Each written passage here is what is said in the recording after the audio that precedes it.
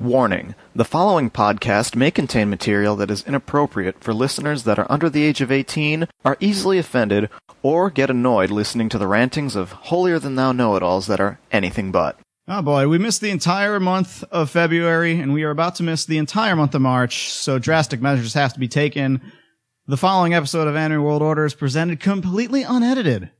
You don't want it to be completely unedited, because when I say completely unedited, that means I didn't even fix the audio levels. I'm going to sound way too blasted out. Normally I fix that. Not this time. Maybe you'll notice this, maybe you won't. I don't know, deal with it.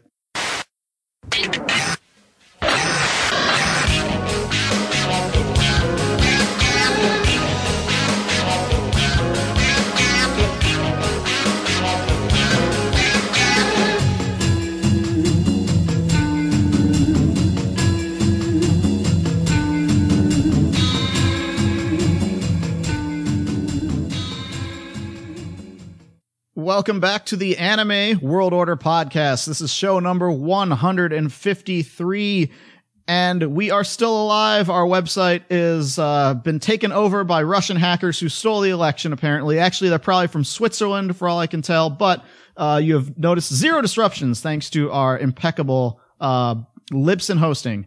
Worry not. We are still around. We are still kicking it real, reviewing Japanese cartoons and comics for your entertainment. I am Daryl Surratt, and our intrepid co-hosts, as always. I am Gerald Rathgold. And I'm Clarissa. All right. So, we have been delayed many a time. I understand. We missed the entire month of February, as is typical. We nearly missed the entire month of January, but we got in just under the wire. But we had excuses. In this case, the real excuse for the past year has been the albatross around our neck, which is the donation on Twitch. And so we are finally going to do it as a result of a year and change of intrepid endeavors. We shouldn't feel bad because our friend Paul Chapman just put out an episode where he reviewed Murder by Death, which was from a donation that was made in 2014. So it took 3 years for him to get to it. So and we he didn't think bad. Murder by Death was good, which is crazy. So that's Paul Chapman. So anyway, yeah, we got the donation last year, and it was slightly above and beyond what our restrictions were on the show suggestions, but a ridiculous donation size. So we're like, we are going to go the full honor on this one, and so we have. So we will be reviewing Mobile Suit Gundam 00 later on in this program. But first things first, if you would like to comment on this episode, you can do it in one of two ways. You can send us an email at animeworldorder@gmail.com, or provided that the website has not been hacked and shut off our database connections by malevolent forces, you can go to our website at www.animeworldorder.com, where you can find the permanent link to this episode, as well as all previous episodes that we've been doing for over 10 years now.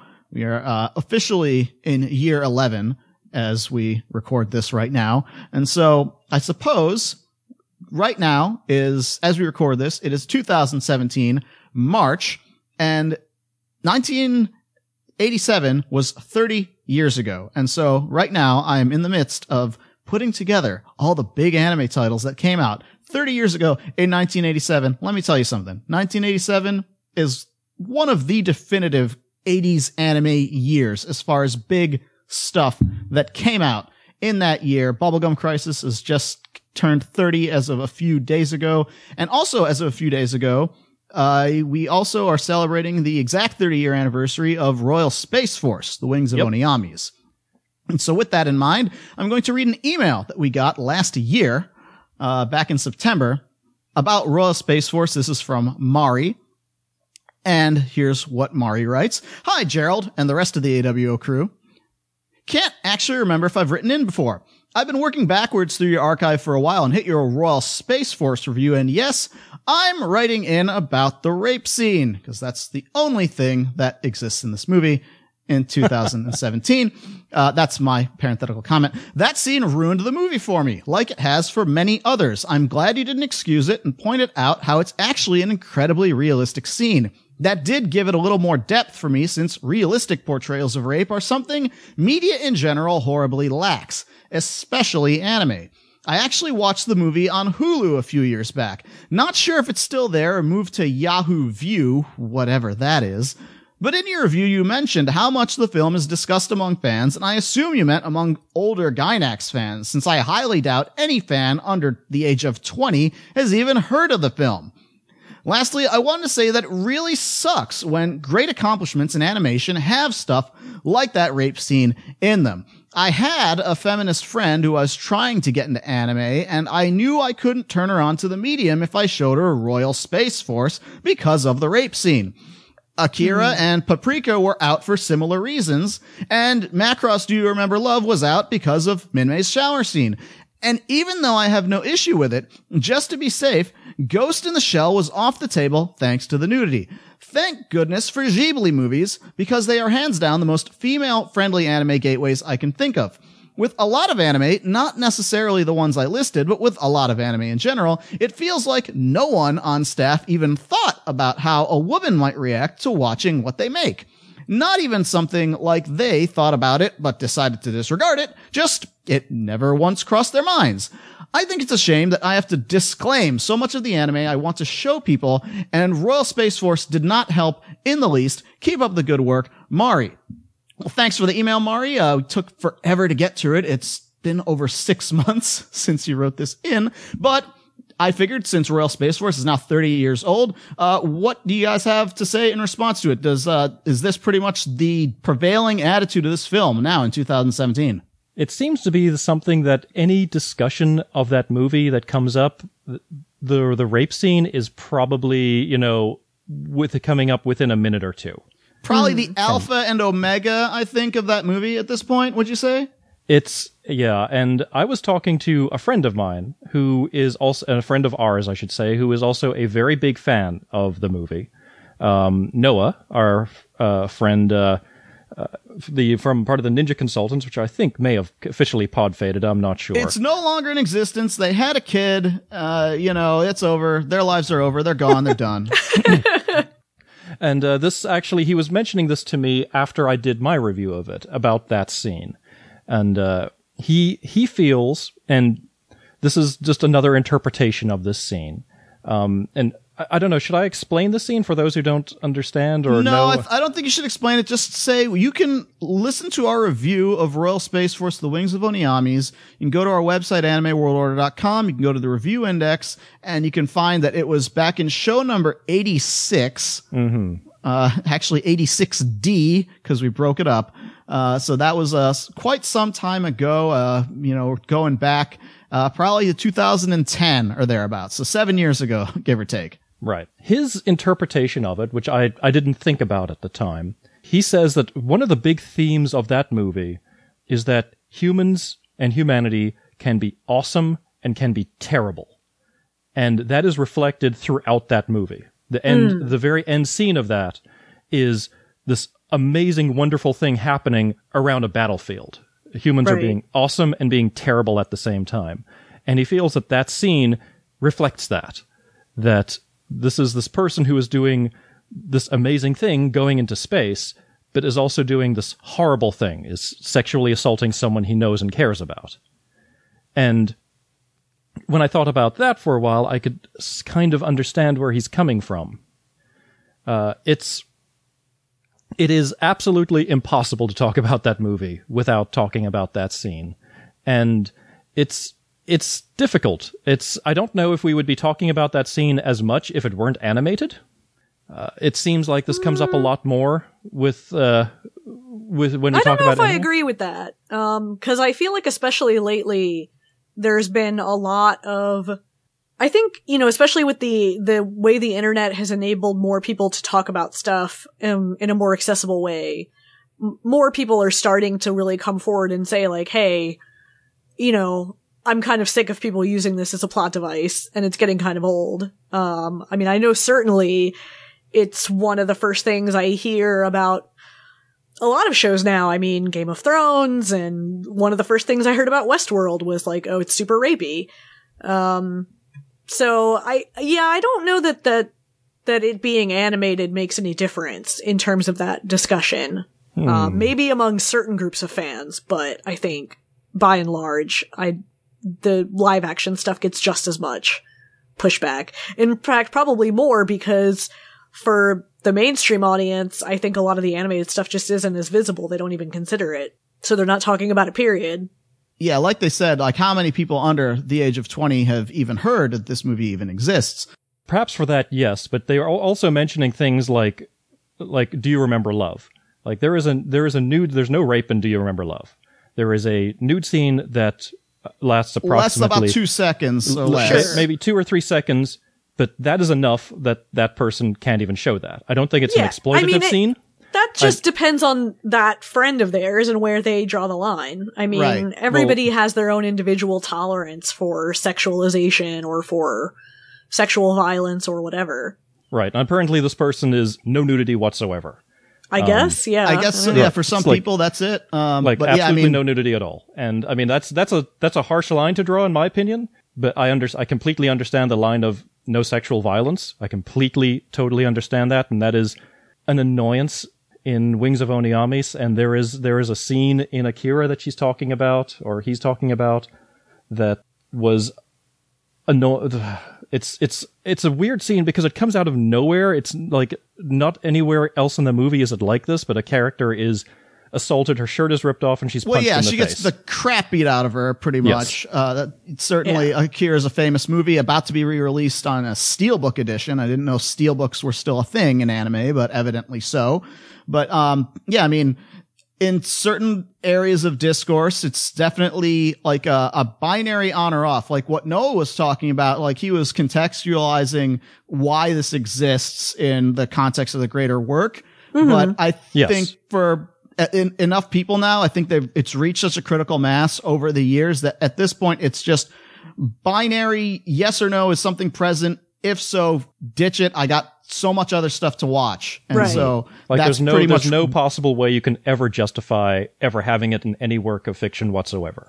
I mean, I guess so for some people. Right. Yeah. And that's, you can argue that, and certainly it's a common viewpoint to have now, but it does make, again, if you want to pick something that isn't strictly children's entertainment or strictly family entertainment, you invariably run against the risk of some sort of violence or sexuality aspect of it, because those are the things that make something not family entertainment, right? Now, those are the two things. Yeah. I mean, I will say in terms of anime versus live action that, I think this isn't necessarily true, I think, of Oniamis or Akira in particular, because I think that the scenes in those are more serious. But I will say that anime does have a really bad track record of using like sexual harassment and assault as like comedy. As comic things. Yes. Yeah. Like there's usually that comic relief person who's going to grope you from behind or try steal to flip women's up your panties. Yeah, exactly. So, that I can even more like understand. And so maybe in that sense, in some cases, anime may come under more scrutiny just because it's more likely to use it as that kind of humor element, as opposed to maybe a lot of mainstream Western entertainment, at least in the US. But yeah, it's certainly gotten better than it used to be. If you want a very weird example, check out Ms. Machiko. This was streaming on Crunchyroll. The super ultimate popular show from when it came out. Kids show, remember? From so the whole thing is about, I'm just still like, why was this like the old thing that they chose to license? I think it was super cheap. I guess. Or it was like a forced package deal. Like, again, because it's not like any of the discotheque representatives have anything positive to say about it whenever asked. They're always like, gun to head. Sure, we'll put this up. We'll see if people will watch anything. Anything. And so that's their take on it whenever they present it. It's not like they're going the full Revolver Ocelot ADV, films circa the 90s route on it. It's all just like, yeah, like, hey, you guys check out for a fun ride, Miss Machiko. They don't do that. They're just like, yeah, let's see what happens here. And so, it is very fun to see Mike Toole be like, yeah, so this show from 1980, it is a sexual harassment comedy. Like, that's pretty much the exact words. Like, the entire joke is these students are like harassing Miss Machiko, and that is the joke. Succeeding every episode constantly. Yes. Yeah, and I mean, sometimes that does make it a little bit difficult. Like, I know that was one of the problems I had with City Hunter, was like... he's a very lewd and horny guy, and is trying to get in the pants of these girls. Yeah. And is never successful in any way, but that is part of the humor of that show, is just him being a horn dog. Right.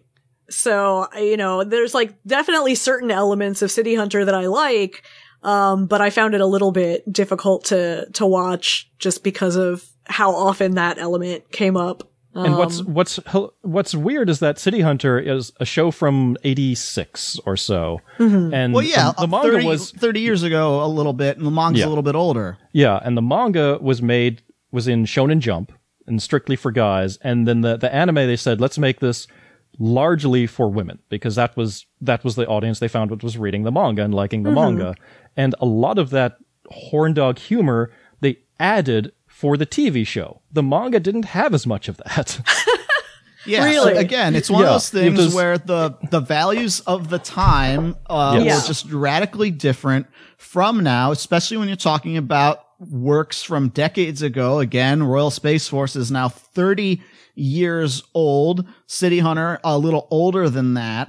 And so what people wanted to see, or people said, yeah, this is now anathema 30 years later. Right. And so when you now have an additional means of getting your voice out and getting critique out, it's oftentimes hard, especially for older work, to live up to the morals and values of modern society. It's hard for those things to pass. And so I don't have an answer for that. I can't say with either definitive way, oh, you can't judge it based on things today, because then wasn't it wrong then? Or, was it never right? You can argue that. Right. Sure.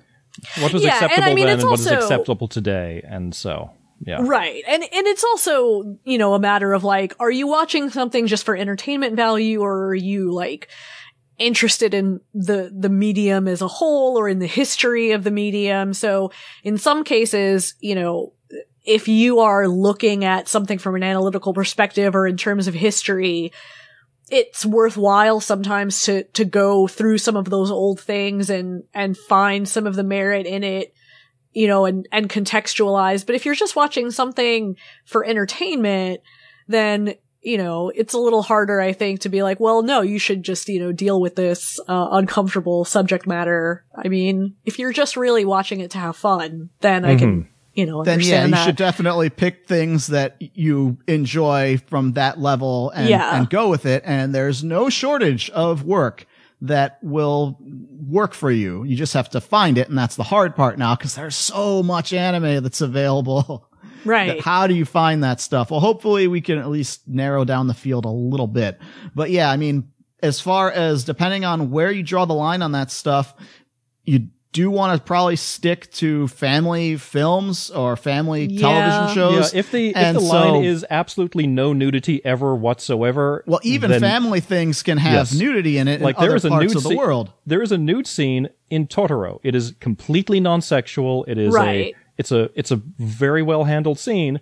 But if literally the scene from Do You Remember Love is too much, then that scene would be too much. Well I don't agree with that, because the DYRL scene is sexualized. Right, and it's meant to be fan service, and it's a scene that everyone talks about whenever they bring up that movie, even though it's only 2 seconds long. That's one of the most infamous scenes in the movie, because which I think is different than the Totoro scene, which is, just completely... As you said, non-sexualized. But that scene, that's not what was specified in the email. Correct. Right? It's just presence of yes or no. Yeah. Right. And then, because that's just how some things are. And again, like I mentioned, when Totoro was first released here, it did have a big warning sticker on it because of that scene. Right. And so, it's just, I can't definitively say you're wrong or your friend is wrong or your ex-friend, I guess, because it said had a friend. But, that's just, all we can do is say, here's what we thought and whether we liked it. And maybe you can infer, well, we should never listen to the Anime World Order people again because they don't align with my line of thinking, which is more common than you might think, I assure you. But, in any case, thanks very much for the email, Mari. And we will give you, even though it's been 6 months since you wrote this, the Anime World Order podcast, because we are brought to you by RightStuffAnime.com, we'll send you a code for a 1-year membership to Got Anime, which is the Right Stuff program for getting additional discounts on their already discounted sale prices. And it's really great. It'll last you for 1 full year. And I know for a fact that for some of their recent sales, like they had a sale on Sentai Filmworks stuff, they had a sale on Discotheque stuff, et cetera, that extra discount you get really does make a difference as far as saving me money, especially like when I bought like my Magic Knight Rayearth Blu-ray set. I still need to get that. It's super good. I've got my Umaru Premium Edition pre-ordered, and it's one of the nicest premium. Wherever I go, this goddamn Japanese Garfield shows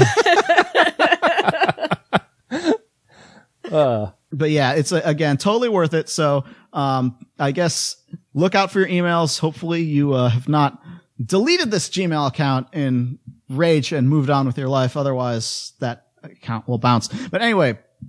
Thanks for the email. If you would like to send us an email, once again, the email address is animeworldorder@gmail.com. And as long as we keep getting codes, whichever email we pick to read on the show, we will grant you a 1-year membership for Got Anime. So write good emails. Thank you. Don't worry. I don't usually have to give that instruction because most of the emails people write to us are pretty darn good. Yeah, so, no, we're actually pretty lucky, I think, in terms of... Yeah, I don't have to read a lot of trash, which is always helpful in terms of keeping us sane. So yeah, I guess we'll take a quick break, and after that we'll come back with the long-awaited review of Mobile Suit Gundam 00. This episode of the Anime World Order podcast is brought to you by RightStuffAnime.com, which is the best site to purchase Japanese anime in videos, manga, books, merchandise, figures, collectibles.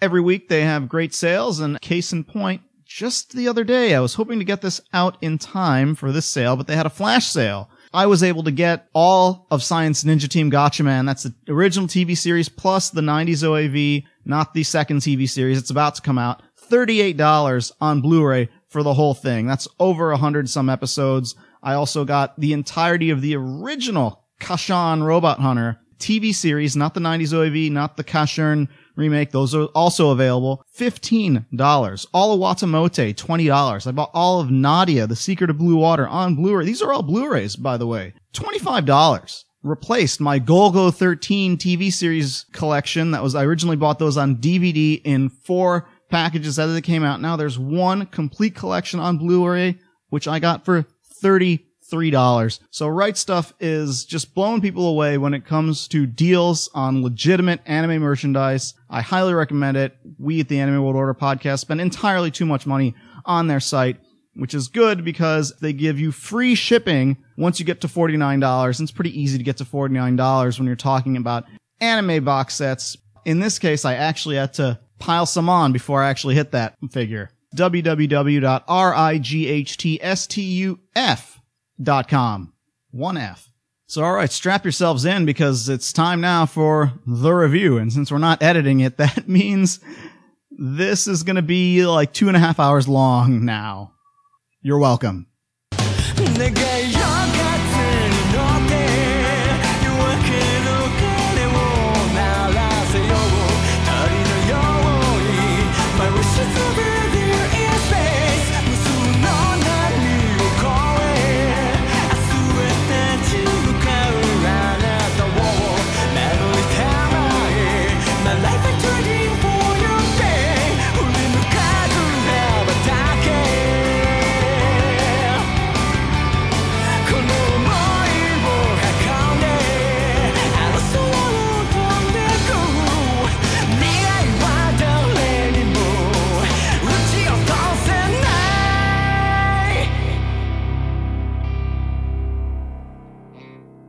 At long last, the day has come.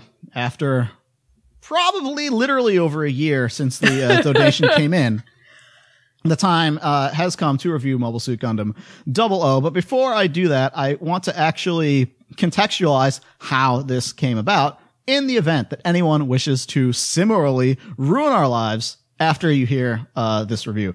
So please ruin our lives. So anyway, we're all on Twitch.tv, which is the, big popular site that Amazon bought for $1 billion, which is people playing video games.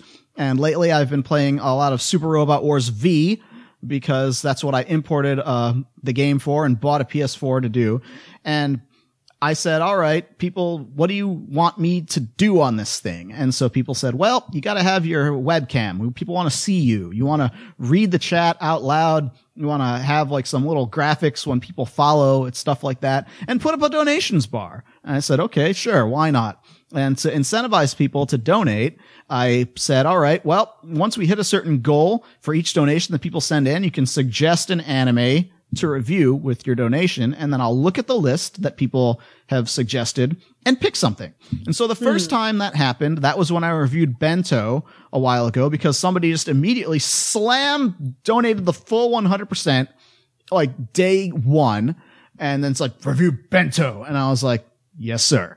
And so that review came out, and then since then, we got a review. I said, well, let me up it and then put some stipulations on it to say, okay, less than 26 episodes.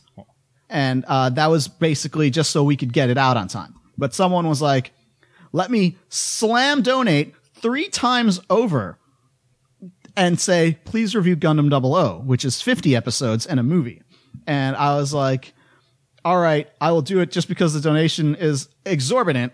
And then later on, they relented and said, actually, I don't want to do that to you. Just review season 1. I was like, oh, no, you don't. We would be lying to the people if we did not endeavor to review all of Gundam 00, because I was at least familiar with Gundam 00, because when the show first started, when Anime World Order as a podcast first came into existence, that was shortly around the time that Gundam 00 had started or was going to start. And so we were aware of it throughout, when we were saying we have no need to discuss Gundam on this podcast because everyone is talking about it. Gundam 00 at the time was a hot property, a big thing that everyone was into. I think the first season when it was coming out, as it was airing, and then I don't actually remember if I finished the second season or if I gave up in disgust. Or gave it up, right? And this was a very common thing that happened, and we'll get into that as to why. But we meant to do this earlier, but maybe it's fitting that we're doing it this year in 2017, because this marks the 10-year anniversary of Gundam 00. Oh my god. It does not feel like it's been that long. It does not feel like 10 years ago. This feels like a relatively recent thing that we were just talking about, or just watching as it was coming out. But no, it was another world. It was before live streaming and before simulcasts and all that sort of stuff. So, please note that this invariably has to be spoiler city as we review this show, because to talk about what happens between one season and the next and the movie is invariably to say what happens in the show.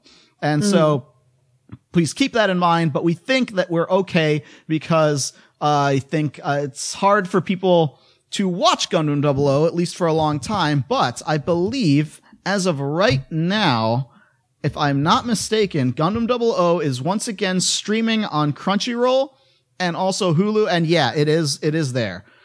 So yes, you can go watch this entire show right now. Crunchyroll is merciful and has got it subtitled only.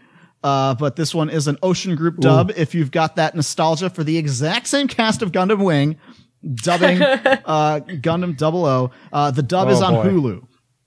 So, pick your poison. Is the physical release out of print? The physical release is long out of print because that was a Bandai Entertainment release. Right. It will probably someday be re-released by Nozomi Entertainment, aka Right Stuff. Yeah, it looks like those Gundam shows are coming out again. Yeah, but right now their big focus, their big publicity thing that they're ramping up all their marketing on is the upcoming Blu-ray re-release of Gundam Wing.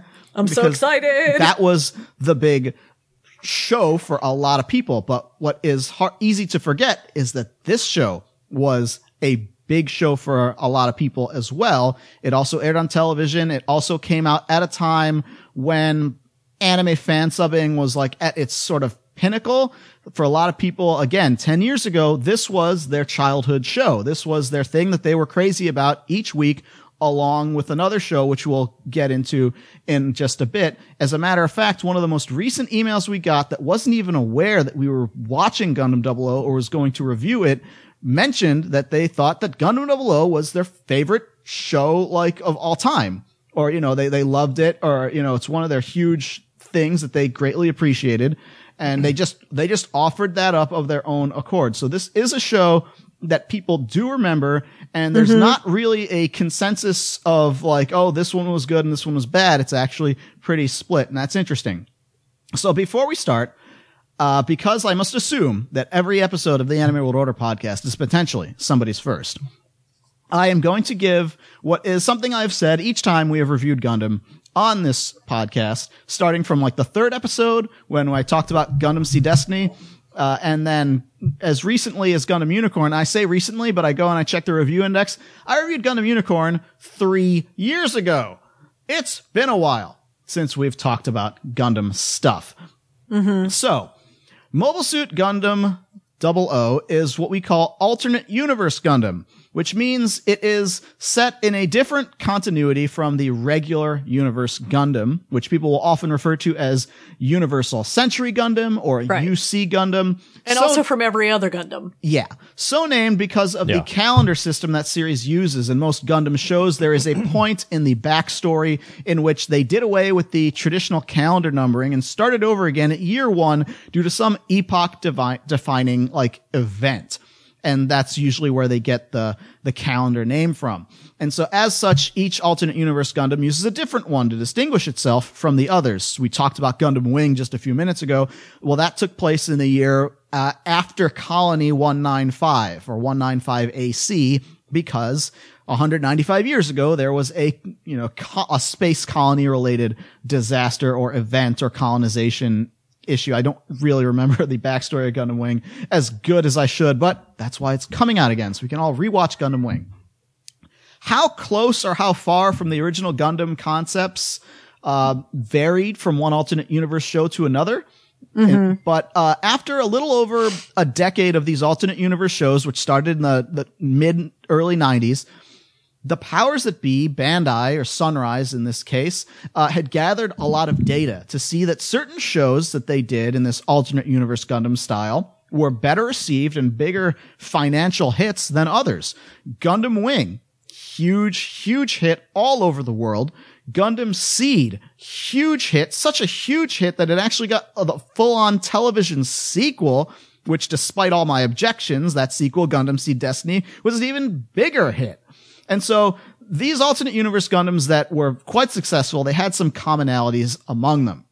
So first, they featured multiple robots that were designated as Gundams instead of just one single hero unit called a Gundam. And a Gundam is so named because it's got a particular head design and with these gold fins on it, and that makes it you a Gundam. And so if you have more Gundams, turns out that's that many more model kits that you can sell people. And second, the pilots were all quite handsome or fetching or pretty boys or what have you is the terminology you want to use for the time, which made the shows very popular, not just with people who were into robots and into model kits, but people who were into the guys or the boys, as the case may be. Right. This was and certainly the male characters being popular with female fans is not new to Gundam. I mean, the very original. The original Gundam show series had this audience as well, and maybe only a few people on the production side were taking advantage of it, whereas the marketing side was not as in tune. But now the marketing people amped it up. Yeah, have amped it up quite a bit. More pretty boys and more focused marketing, basically. And so that brings in an additional audience of predominantly ladies, and now you can sell character goods along with the model kits. And then they found out, hey, if you also make the girls particularly hot, you can do this with them as well. And the third thing, and this is less obvious, I think maybe the first two things I said are pretty obvious to everybody. But the third thing that these shows all have in common is that every single one of them used like a modernized or updated take on the original Universal Century Gundam storyline as the framework for their own story, such that they'd at least retain a portion of that old guard style of Gundam fans who would still watch these new shows. They wouldn't feel completely alienated. So even you though mean just the one since Wing, right? Well, the certainly ones, like G Gundam is completely different. Correct. G is completely different, but like the ones that were big hits, such as Wing, Seed Destiny, and such, they're all using that framework of the original Gundam. So while it's not necessary to know the events of the original Gundam or Zeta or Shaw's Counterattack or whatever to understand these shows, they are all in some form or fashion lifting from them, sometimes wholesale. Yeah, they use a lot of the same events and tropes. And there's oftentimes a Char-like character. I'm trying not to complicate it by getting into that level of specificity, but they're the main antagonist. A blonde guy in a mask. Yeah, the original Gundam was a blonde-haired guy in a mask, and he was usually a fetching gentleman, so they would usually incorporate that aspect into these shows as well. So let me see if in just a few more minutes, since I've already been talking for about 12 minutes now before I've even started to say anything about Gundam 00, if I can summarize at least what the first Gundam series and Zeta Gundam is in a few minutes, because I think those are the ones that are most relevant to Gundam 00. I kind of did this back, 3 years ago, but okay, so Gundam, original one. The governments of Earth have united to form like an Earth Federation, and people begin colonizing space. They set up these massive space colonies orbiting the Earth, and after a few generations, there become large groups of people who've grown up only in space, never having even lived on Earth or seen it. Eventually, there's a movement for independence that forms, but it gets co-opted by militant extremist types, and there's a secession, which leads to a war between the space colonies and the Earth. Catastrophic damage to everybody results, huge loss of life. As part of the war, or maybe concurrently with the war, special particles are developed which nullify all traditional communication weaponry. Basically, it's like EMP. Nullifies even infrared in the visible spectrum, and so they need to develop new weapons to have war in this environment, which in this case ends up being giant bipedal robots that look like people. So the Earth Federation develops a super weapon. It's called the Gundam, which falls into the hands of an engineering student who's the son of the inventor of the thing. Kid's not a soldier, but for happenstance, he's the only one who can use the super weapon. Turns out, a percentage of people who are raised in space begin to exhibit extrasensory perception beyond what ordinary human beings are capable of. You can read minds and maybe with the help of additional equipment, actually manipulate physical matter. So that war ends. The Federation is the winner, and they appoint a special task force that we need to hunt down the remnants of the opposition. As it turns out, that task force is corrupt and genocidal because they don't have sufficient levels of oversight, and so they are just total jerks across the board. Their leader considers himself the next evolution of mankind and is conducting illicit experiments on regular people to see if they can maybe artificially grant these sorts of new abilities to everybody in order to create super soldiers, basically. And that process works, but everyone who gets it becomes mentally unstable and erratic due to the cybernetic implants and the drugs and what have you. And so that task force basically ends up supplanting a lot of the regular military to the point where a civil war breaks out once people find out what these guys are all about. The headquarters of that group is one of those old space colonies where the leader has taken it and turned it into a supervillain lair, adding a gigantic Death Star laser type thing to it.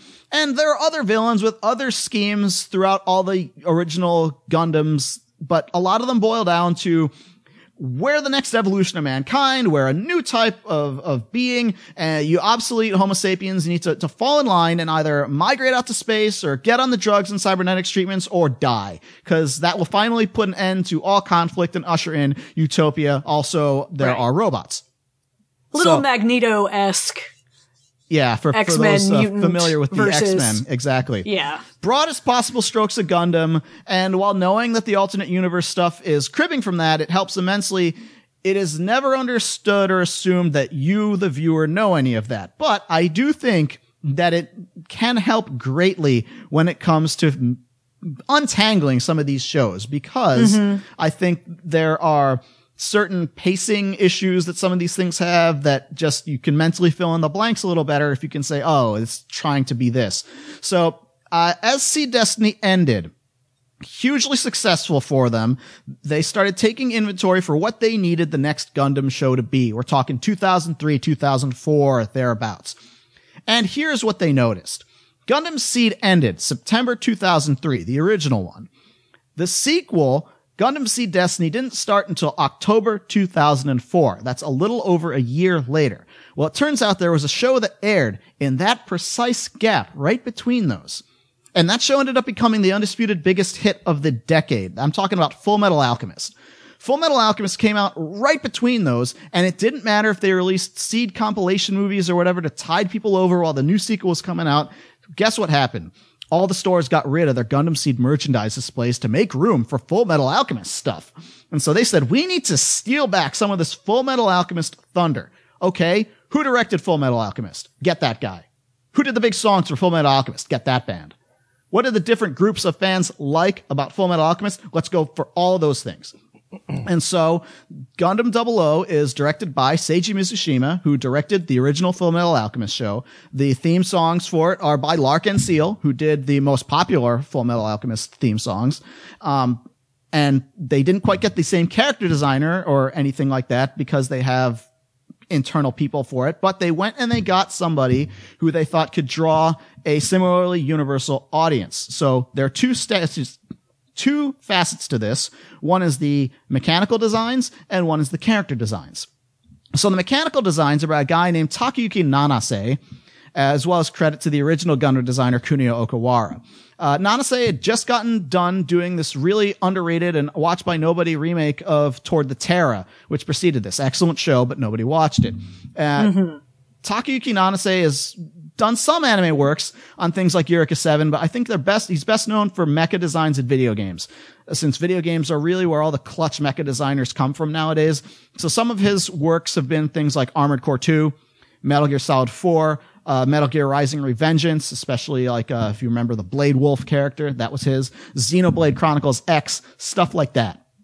So that's the person they got to spearhead this new look of these new robots. And the character designs, the pretty interesting pick they got, a lady named, this is her pen name, but Yun Koga, who is best known for a manga called Loveless, which became an anime, as well as another thing called Earthian, which you can buy from like the adult lineup of the now defunct Tokyo Pop, Blue. But back in the day, so she knows how to draw pretty boys. Correct. Like that back is in the her day. specialty. She got her start as a BL Doujinshi author for the popular stuff at the time, like your Saint Seiya's and Captain Tsubasas and stuff like that. That was big among that crowd back in like the 80s. And so they got her to do the character designs. So they figured, okay, we will get these people to watch our show as well. And it worked.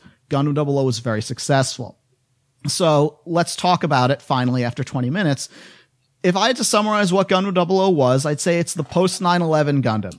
I think it is explicitly written and structured around the geopolitical landscape that we've lived in for the past 15 or so years, only with the traditional tropes and, trappings of Gundam applied to it.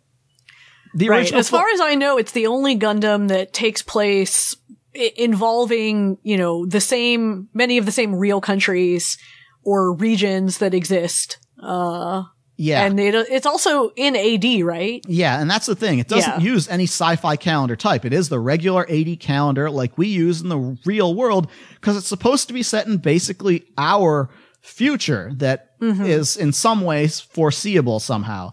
And that was a big part of why people were drawn to Full Metal Alchemist, is that it was allegorical for the early 1900s. So they said, well, we're Gundam, we're set in the future. Let's tell a story about what's going on effectively right now, which again was 10 years ago as we're recording this.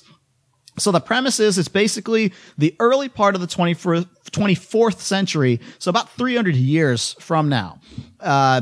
We've reached peak oil, which is to say the world's supply of oil and fossil fuels is no longer sustainable. It can't be the primary energy source for the planet anymore. But they have figured out how to harness solar energy and convert it to electricity. Photovoltaic, I guess, would be the term for it. But it's extremely expensive to do this. You have to set up solar energy collectors that are gigantic. You can only really set up such large solar energy collectors in outer space, and then through science transfer the energy to the surface. That's the sci-fi part of it. Building and maintaining collectors that are that big, along with harnessing the energy, it requires construction of big orbital elevators, of which there are only 3 in the entire world. One's in North America, one's in Europe, and one's in Asia.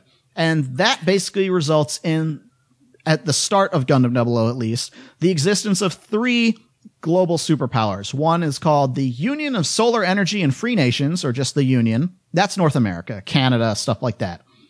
The Advanced European Union, which is, they just call the AEU because it would be confusing because the name the Union is already taken. And it also is sort of a throwback to you old school Gundam fans because there was a organization called the AEUG, totally different. Yeah. But that's basically, as you can guess, Europe. And then finally there's the Human Reform League, which is basically East Asia, China, Russia, India, Japan, those nations. So notice there's a couple people we left off.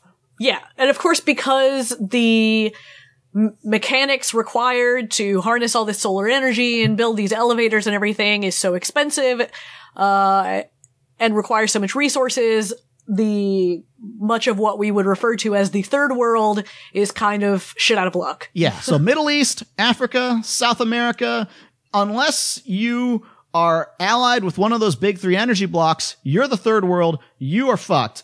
Particularly the Middle East, because they used to wield big influence in energy. Because of oil. Yeah, because they had the oil, and now there isn't enough oil. And so thanks to the energy crisis being technically solved, though like so many things, it's artificially restricted, and so access is what's limited, humanity in this setting is now taking steps to colonize space, but only a privileged few are able to do so. It turns out these elevators are highly vulnerable to attack, and so all these major blocks devote most of their defense resources towards protecting the elevator. Through treaties, the United Nations edicts and stuff like that, they make accords and agreements that say, okay, you have to have limitations on how much armaments anyone can possess. Well, wouldn't you know it, I got a secret to tell you guys. All the nations are violating these edicts on the sly. So basically, 300 years from now, humanity hasn't really progressed very much from where we are today. There's really only one acceptable solution, which is pretty boys and giant colorful robots, because the heroes of Gundam 00 are a small private military organization, or as we call them, terrorist group, called Celestial Being. And the first episode is their sudden arrival on the global stage in the most excellent fashion there can be, but their general philosophy is the most deliciously chuny as fuck Justice Lord Superman philosophy there has ever been. This is something you come up with when you're like 12. Yeah, which is from now on. So all you nations need to stop waging war with one another, because anytime any one of you decide to start some shit, we're going to show up and beat up everybody until you decide to stop fighting. And that'll teach you. And that is their philosophy. This is also, by the way, kind of a throwback to Zeta Gundam. Correct. Or Char's Counterattack, I guess, more specifically, with the idea of they like, want a unified I'm going to do enemy. something so horrible that people will finally realize that war is terrible and stop fighting each other. And they'll all unite each other and get a common foe, which is me, but it's cool, we can take it. Now, which, to be fair, is, a thing that some countries actually do, decide like to do. America. Or like, us, pretty much, yeah. We're just gonna go in and get involved and, beat the other people, beat people up, and that'll solve everything, right? Right. But at least in this case, they do have a bit of realpolitik to it, because the equivalent of America, the Union, they do not mention that, hey, look, we're interventionists in the world, but we're not just interventionists without a personal gain to be had. We're doing it to secure our own interests. Celestial Being actually is doing it because they believe in it. And the thing is that they are equipped with resources that are, at least at first, leaps and bounds ahead of what anyone else on Earth has got. Because while everyone else has giant robots, which in the world of Gundam are called mobile suits, Celestial Being has super duper advanced mobile suits, which are called Gundams. So Wing and Seed, their formula for success was 5 Gundams and pilots. And 00 has technically 5, but actually it's 4. In this show, the pilots of the Gundams are called Gundam Meisters to denote that they are totally cool compared to the scrub plebeians with their military training or whatever. Listen, I'm a Meister, yo. So the main character is, at first at least, 16 years old, which I guess by Gundam standards is pretty standard. Kid named Setsuna F. Seiei, which is a fake name, because for whatever reason... Right, they all have code names for the various members of Celestial Being, they all use code names, even though they are all in one ship, and they all hang out and stuff when they're not on duty, but... code names only, guys. So Setsuna, these are some of the dumbest code names. No, I think heard. I think they're okay in the grand scheme of Gundam names. There are much worse Gundam names. There are a billion times worse Gundam names. And so Setsuna, just because they're not the worst names ever conceived doesn't mean they're bad names. I think they're okay. At least Setsuna is a name that somebody could actually have. Yeah. Yes. And he's actually our first and only to date Middle Eastern Gundam hero, because before becoming a child soldier Gundam pilot, he was just a regular old child soldier in the Middle East, wrapped up in, typical Middle Eastern never-ending regional ethnic conflict stuff that plagued the region since the dawn of time, it seems, or maybe at least since the last couple centuries. Eventually, right. Setsuna... And it's certainly not an unrealistic backstory. I mean, in Africa and some sections of the Middle East, you definitely have child soldiers. These kinds of leaders who, kidnap or otherwise brainwash and recruit children. Yeah. And so he was eventually able to see through his religious brainwashing, maybe a little late, but he still realized how it was all bullshit, so he got out of it. That and some other circumstances lead him to join Celestial Being, and it turns out, hey, you're quite suited to piloting a giant robot for reasons that they explain later. This is a show where everyone gets like 3 or 4 completely new robots as the series progresses. And the reason for that is to sell many more model kits. Yeah. They learn that, Mazinger, it's like get upgrades, Jet Scrander or whatever. Okay, no. Whole new robot. That many more model kits you can sell to people. But, in general, his Gundam is the most traditional looking and equipped one of the set in terms of its color and what have you. And so, the main one usually looks pretty similar to the standard 70s style Gundam. You can look at and see similarities to it. Similar color scheme, same kind of helmet. Yep. Same stuff. So he announces with that Gundam to the world the existence of Celestial Being in episode 1 by showing up and destroying the greatest new mobile suit in the entire AEU as piloted by the greatest pilot in the entire AEU and also the entire series. I'm talking about Patrick Colasur. Patrick is actually sort of a boss Borat joke character, as I mentioned, Mazinger Z. So for him to somehow be the best pilot in the entire AEU, that speaks volumes to why our heroes are just routinely wiping the floor with most of their opposition. if Patrick is like their badass. Now, to be fair, the other nations do have legitimate ace pilots that are formidable opponents for our heroes. Particularly the Union's ace pilot, a guy named Graham Aker, who is, a blonde-haired guy who does not have a mask. But maybe he'll change his mind over time. Because reasons. So that's Setsuna. Then there's Lock-On Stratos, which is another code name, which I think is a cool code name because it defines exactly what he's all about. He's locking on in the sky. But it is the closest to a regular-ass Gundam name. And he is basically... the older, cool, easygoing one of the bunch, maybe kind of a duo Maxwell Gundam Wing sort of kind of guy. And so he lost his family, or most of it, to terrorist attacks. And his Gundams, as you can guess from the names, it's kitted out for long-distance sniping. He makes his impossible shots. He's the best character in the show. Because of that, everyone knows it. Fight me, bro. But he's not Golgo 13 level. Because Golgo 13 would not need to be helped by the mascot of Gundam. I'm talking, of course, about the round targeting computer and round ball-looking thing called Haro, which all these Gundam shows tend to have a character called Haro. But that's Lock-On. And, you know, I think that as far as design work, his robots are kind of some of my favorites. But there is one more that I think is better, which I'll get to that in a bit. Because next up, you get 2 for the price of 1. And maybe the most Chinibio-ass motherfucker in the entire cast. I'm talking about Alleluia Haptism, which I thought was a ridiculous name, but it's not actually his real name. He doesn't remember his real name. I forgot it. It's just a code name I was given. It's my identity, who I am. And so he's got hair covering up one of his eyes. Total cheer up emo kid, 2000s era, you know, updated version of Troa Barton from Gundam Wing. And so it does take about half of the first series before we get the origin story and this shocking revelation, but it's too good. I have to give it up because I think Alleluia is the Gundam 00 litmus test. What's going on with Alleluia at any given time is representative of what's going on with the series. And by that, I mean a lot of times Alleluia is doing absolutely nothing. Alleluia was a child test subject of the Human Reform League's clandestine and highly illegal super soldier program.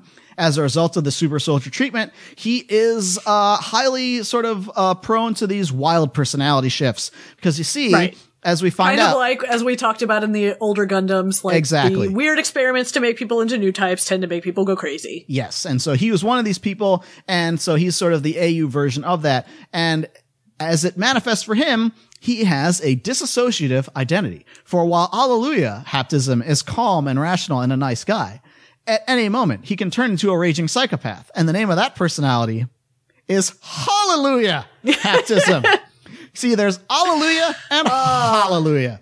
And the way you know who's in control is which eye the hair part is covering. Because the part of the hair is on one side, he's okay. And then the hair part's the other side, he's all crazy. And then the ultimate season finale, oh shit, is when he pulls his hair back. And you see both eyes at once. Yes, Alleluia's Gundams are totally the Zeta Gundam derivative style to be sort of indicative of the fact that he's got that Zeta Gundam derivative backstory. Because his transforms, right? It's like a plane and then it transforms between robot mode to the jet plane style configuration, and that is the Zeta Gundam conceit. And so finally, there's Mom. And by Mom, I mean Tieria Arde. And by Tieria, I mean the poster child. Rockin' the epic mom looks. Yes. 24/7. You want to talk about values changing over time as to be acceptable now or unacceptable now that was acceptable then. I think everyone using the Admiral Akbar, it's a trap memes a decade ago back when that was still socially acceptable for Tieria falls into that because you see, Tieria Arde looks exactly like a woman, and this is not me being a hater. That is a legitimate plot point later on that Tieria Arde looks like a woman, such that in the first episode, when you see Tieria with the bob cut and the purple anime hair and the glasses and the pinku getup, and I must say that nearly all the characters in Gundam 00 do not have wacky anime hair, but Tieria's got anime hair, and there's a reason for that. But then the second later, he opens his mouth, it's the deep voice Bishonen. Let me tell you, the anime club reactions then were priceless. But Tieria, personality-wise, is all business all the time. Every time he starts chiming in with whatever he's on about. All I can ever think about is the boat show episode of Coast to Coast where everyone is singing songs to impress Steve Allen, and then Moltar cuts in, and his song is always about how great it is to set fires to things, and Space Ghost is like, shut up, Moltar! We hate you! You're dumb! You're stupid! So just shut up, stupid! That's Tieria. But Tieria does have one of the coolest Gundam robots, because he's always piloting the fatty Gundam. As in, his robot is really fat and stocky and round with really heavy weaponry, while still having the head design that distinguishes a Gundam from any other type of Gundam. And so those are our main heroes for whom all this stuff goes down. And the story of Gundam 00 is actually refreshingly straightforward at first anyway, because you find out about Celestial Being, you find out about all those pilots, you meet a bunch of the supporting casts, which is quite a few, because it starts off with 4 factions at play. Like I said, you got 3 nations, and then Celestial Being. And then some civilians. Correct. And sometimes it's unclear for a while what relevance some of those civilians may have to the story, but they become important later. And so to show you maybe that Gundam 00 is the sort of entertainment that could only come from Japan, there are 2 of those civilian characters that are sort of ordinary engineering students. Sound familiar? They get caught up in this whirlwind of chaos and warfare through no real fault of their own, much like Amuro in the original series, the hero. So you got this one Japanese engineering student, herbivore male, Saji Crossroad, kind of your standard anime male character, main character in, most modern things we get. And his girlfriend, which is Louise Halavi, who is a blonde American, not even half Japanese girlfriend. Straight up exchange student, bangarang fantasy, you go Saji. But it is not to be, because after several episodes of wacky hijinks, the heavy-duty shit starts going down. And they start going along a trajectory sort of what we've seen in your Zeta Gundams and stuff like that. And as the show goes on, we are introduced to the villains, one of whom, in particular, is very much akin to one of my favorite characters in Zeta Gundam, Yazan Gabel. I don't know if how familiar you guys are with Zeta Gundam, but Yazan Gabel in Zeta Gundam is absolutely ultimate completely evil. Shitbag. No redeeming qualities whatsoever. Ultimate shitbag. Total piece of trash, but the reason why I say I like him, I don't mean like I think he's a great guy. I think he's an incredibly effective character because he's incredibly capable. Anytime Yazan would show up, he'd invariably end up killing somebody of some importance, and he wasn't there every episode. But when he would show up, it was like, oh shit, because you knew this guy's a credible threat, could conceivably get the drop on anyone, was not like a charismatic, cool kind of bad guy that people like to root for or anything like that. No, he's just a classic bad guy character whom they haven't really replicated in Gundam shows since, because Shaw, who's the antagonist of Gundam, is very likable. People like Shaw Aznavour. They think he's a cool guy. But Yazan is not a cool guy. And so in 00, they introduce a villain named Ali Al-Sachez, who is this terrorist who murdered Lacan's family, is the one who brainwashed Setsuna as a kid into being a child soldier, convinced him to murder his own parents. Like this kind of guy who's not the mastermind. He's just a sociopath. He likes fighting. He likes murdering people. Fucking people up, and he's very good at what he likes doing. And he's not suave, and he's not cool, and he's not charismatic. He's just a super bad dude who's always getting one up on everybody because he's just more ruthless and more capable. But he does have one distinct weakness that really does bring him down as far as greatness or memorability as far as villains are concerned. And that weakness is called Sunrise Bandai. Because, you see, when Gundam 00 was developed, the key objective was, all right, we need something that is like Gundam Seed and like Gundam Seed Destiny that we can keep around without that big delay in between, like how Gundam Seed and Gundam Seed Destiny came out, so that the merchandise will stay on the shelf. And so the solution that the producers and everybody came up with was a methodology which they have used for the last 10 years ever since. And that is the concept of split season production. Because in the past, traditional Gundam show, or even the alternate universe Gundam shows, would run for roughly 50 episodes, give or take. One episode a week, no extended breaks in between. That's about a year's worth of time. But starting from Gundam 00, they said up front at the beginning, let's do 25 episodes one a week, then go on break while we run 25 episodes of another show, and then come back and show the remaining 25 episodes. So now you have 75 weeks of one particular show being, quote, ongoing, an extra roughly 6 months that you can keep putting out merchandise. During that 6 months, you can take inventory, get feedback from the stores, get feedback from the fans, better see what sells, what characters people are into, and then tailor the story accordingly. That's the problem. Because it is my opinion that this approach has never, not once in 10 years, resulted in a series from Sunrise where you could say, unequivocally, hands down, relatively universal agreement, the second half of the series was better than the first. Or even the second half of the series was good. Ever. They've been successful shows. They've been popular shows. They're just not things that I personally would say, you know what? It sure picked up in that second half. And I think Gundam 00 along with its sister show, which was Code Geass, Lelouch of the Rebellions, are the sterling golden examples of this. I think there were a lot of people who were huge fans of the first seasons of both of those shows.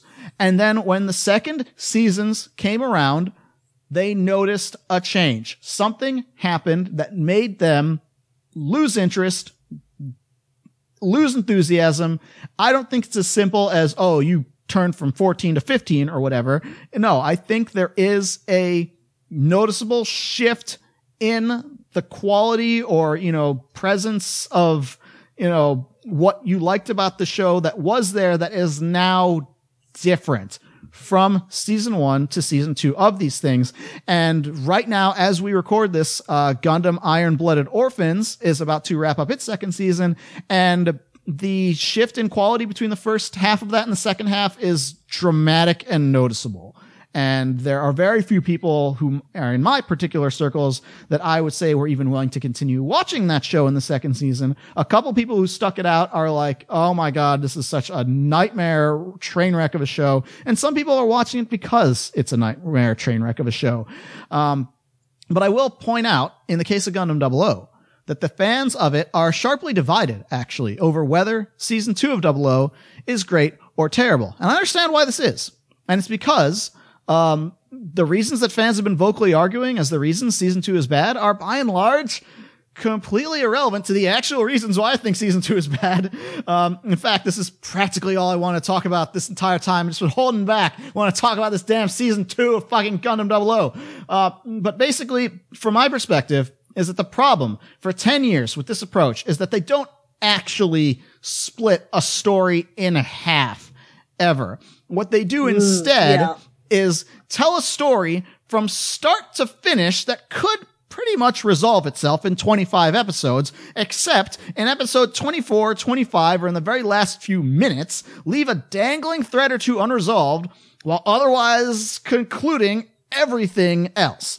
In case of Gundam 00, Celestial Being, we talked about them, their methodology. By intervening in conflicts, like how they've been doing, they want everyone in the world to then unite against one common foe, which is them. And that's exactly what they succeed in doing, because season 1 ends with the 3 superpowers uniting. They form a global Earth Federation. The main bad guy is defeated. But surprise, he wasn't the main bad guy at all. Because you see, there's another guy who was just kind of there in the background that time, but it reveals it was him the whole time, the true mastermind. Everything is just as Keikaku. Boom! 4 years later, time skip, to be continued. And you know what? Guess what, guys? Come on. That story they told, it's really complete. That's not to be continued. That is the end. But in interviews, because there have been quite a few interviews and quite a few stories that have been written about this, and they mentioned that, and this is the Wikipedia quote for I'll start with, but it said the staff consisting of over 300 people spent roughly 2 years planning the series Gundam 00. And my response to that is, really? 2 years? Is that right? Because it sure feels to me like a staff of 300 people spent 2 years planning 25 episodes fairly meticulously and then threw the remaining 25 episodes together within a very short amount of time. There are interviews with the director that were included, translated on the Region 1 release, where he talked about how, well, between season 1 and season 2, he got a fair bit of fan feedback that the show needed to be more flashy, that the show needed to be a little more family friendly, especially now that the time slot was being moved to I believe a more general family viewing time slot rather than like a late night show. And I believe the exact same thing happened to Code Geass. Like whatever time slot one ran in each time, the other one also ran in. And so they said, all right, well, we will make a season 2 that is pretty much, in their minds anyway, almost completely divorced from the events of season 1, such that you could probably just watch season 2 as its own show. Maybe, maybe not. But it's the same feeling I get, whether it's Code Geass, whether it's Iron-Blooded Orphans, whether it's whatever show that uses the split season approach. So don't write in to say, what about Tiger and Bunny or whatever? Because that wasn't a fucking split season show. That ran throughout, start to finish. Before I go into specifics, god damn do I want to go into some specifics. But let me generalize, like, why this is. Because whenever you have these shows that come back after 6 months of being off the air, and they say, okay, now it's maybe in a new time slot, they say, okay, we basically have to retread a lot of the same ground that we already covered. You got to spend several episodes basically just reintroducing everybody pretty much from scratch. And during this time, not much of note really happens. I think it's a side effect also of the marketing research that gets done in that interim more than anything. But I noticed this happen from show after show after show. Whatever, like, innovative thing or whatever guts or spine they showed in ending the prior season is summarily walked back or done away with or reverted away because they must have found out in the interim that people liked how whatever character was or liked how whatever situation was before more. And so they're like, we got to get back to this. And so Gundam 00 ends. And it ends rather infamously, as a matter of fact, because the villain, Ali Al-Sanchez, kills Lock-On Stratos dead. No ambiguity. Show me the body on camera. There it is. And he gets away clean. And that's like, holy shit. Like, really? You know, you're going to do this? Wow. Talk about a bittersweet ending. It's not like, you know, the cast of Gundam Wing died. Right. You know, and they can't even pull a Gundam Seed Destiny on it and bring the character back to life on the grounds that, oh, well, you know, in that time between one and the other, we released compilation movies in the interim. And you know what? In those edited versions, you no longer saw the body, and that's the new canon because it's newer. No, there wasn't time to do compilation movies. There was only 6 months off. So what did they do? What the fuck did they do? Yes. All right. It's some epic level, like, soap opera sweep. This is some nonsense. General Hospital motherfucking shit. So what they do is they talk about, well, guess what, guys? Lock-On Stratos has an identical twin brother who has the exact same voice actor and character design. And they go up to this guy and they're like, yo, guess what? From now on, you are the new Principal Skinner. I mean, Lock-On Stratos. And thankfully, he happens to have the exact same personality.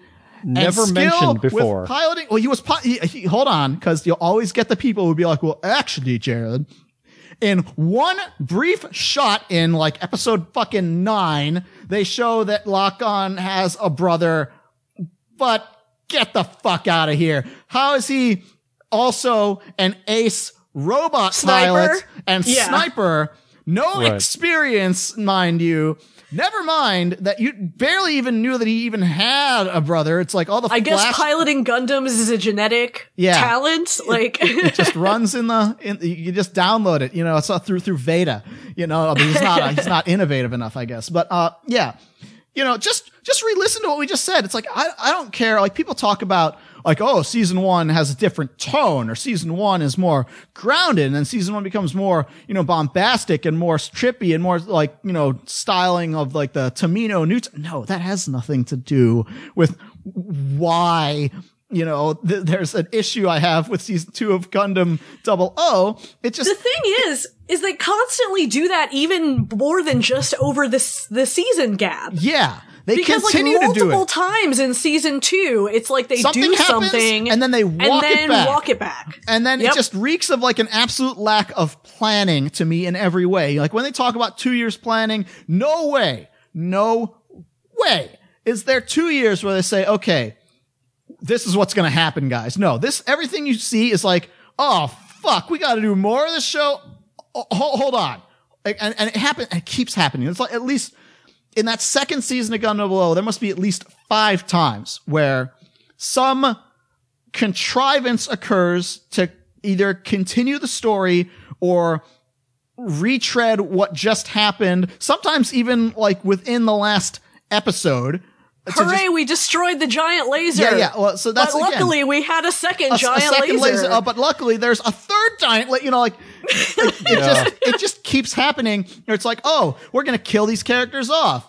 Oh, these characters weren't dead after all. Oh, never mind. How many times in season 2 did someone die and then like the next episode it was like, nope, not dead. Like, cause it's very clear. It reeks of just making it up as they're going along. That's exactly what it feels like. And maybe they did it. I mean, I haven't read extensive interviews with the production cast, so maybe they didn't actually, but that's what it feels like as a viewer. It does feel like that. It doesn't matter how much you worked on it. If it feels like it was made up as it went along, it's bad writing. So basically, period. What season 2 of Gundam 00 is trying to do on the high level concept side of things, is an alternate take of the events of Zeta Gundam in half the time. And honestly, you can do that. Which is not a bad concept. There's a fair amount of fat you could trim off of Zeta Gundam and, you know, pull something off. Now, granted, Gundam Seed Destiny, which I was infamously like bitching about years ago, was also itself an alternate take on Zeta Gundam. So maybe, you know what, as controversial as they may be to say this, maybe I should just acknowledge that despite being like one of the most beloved mecha anime of all time, maybe the thing that made Zeta Gundam work was the fact that it was first.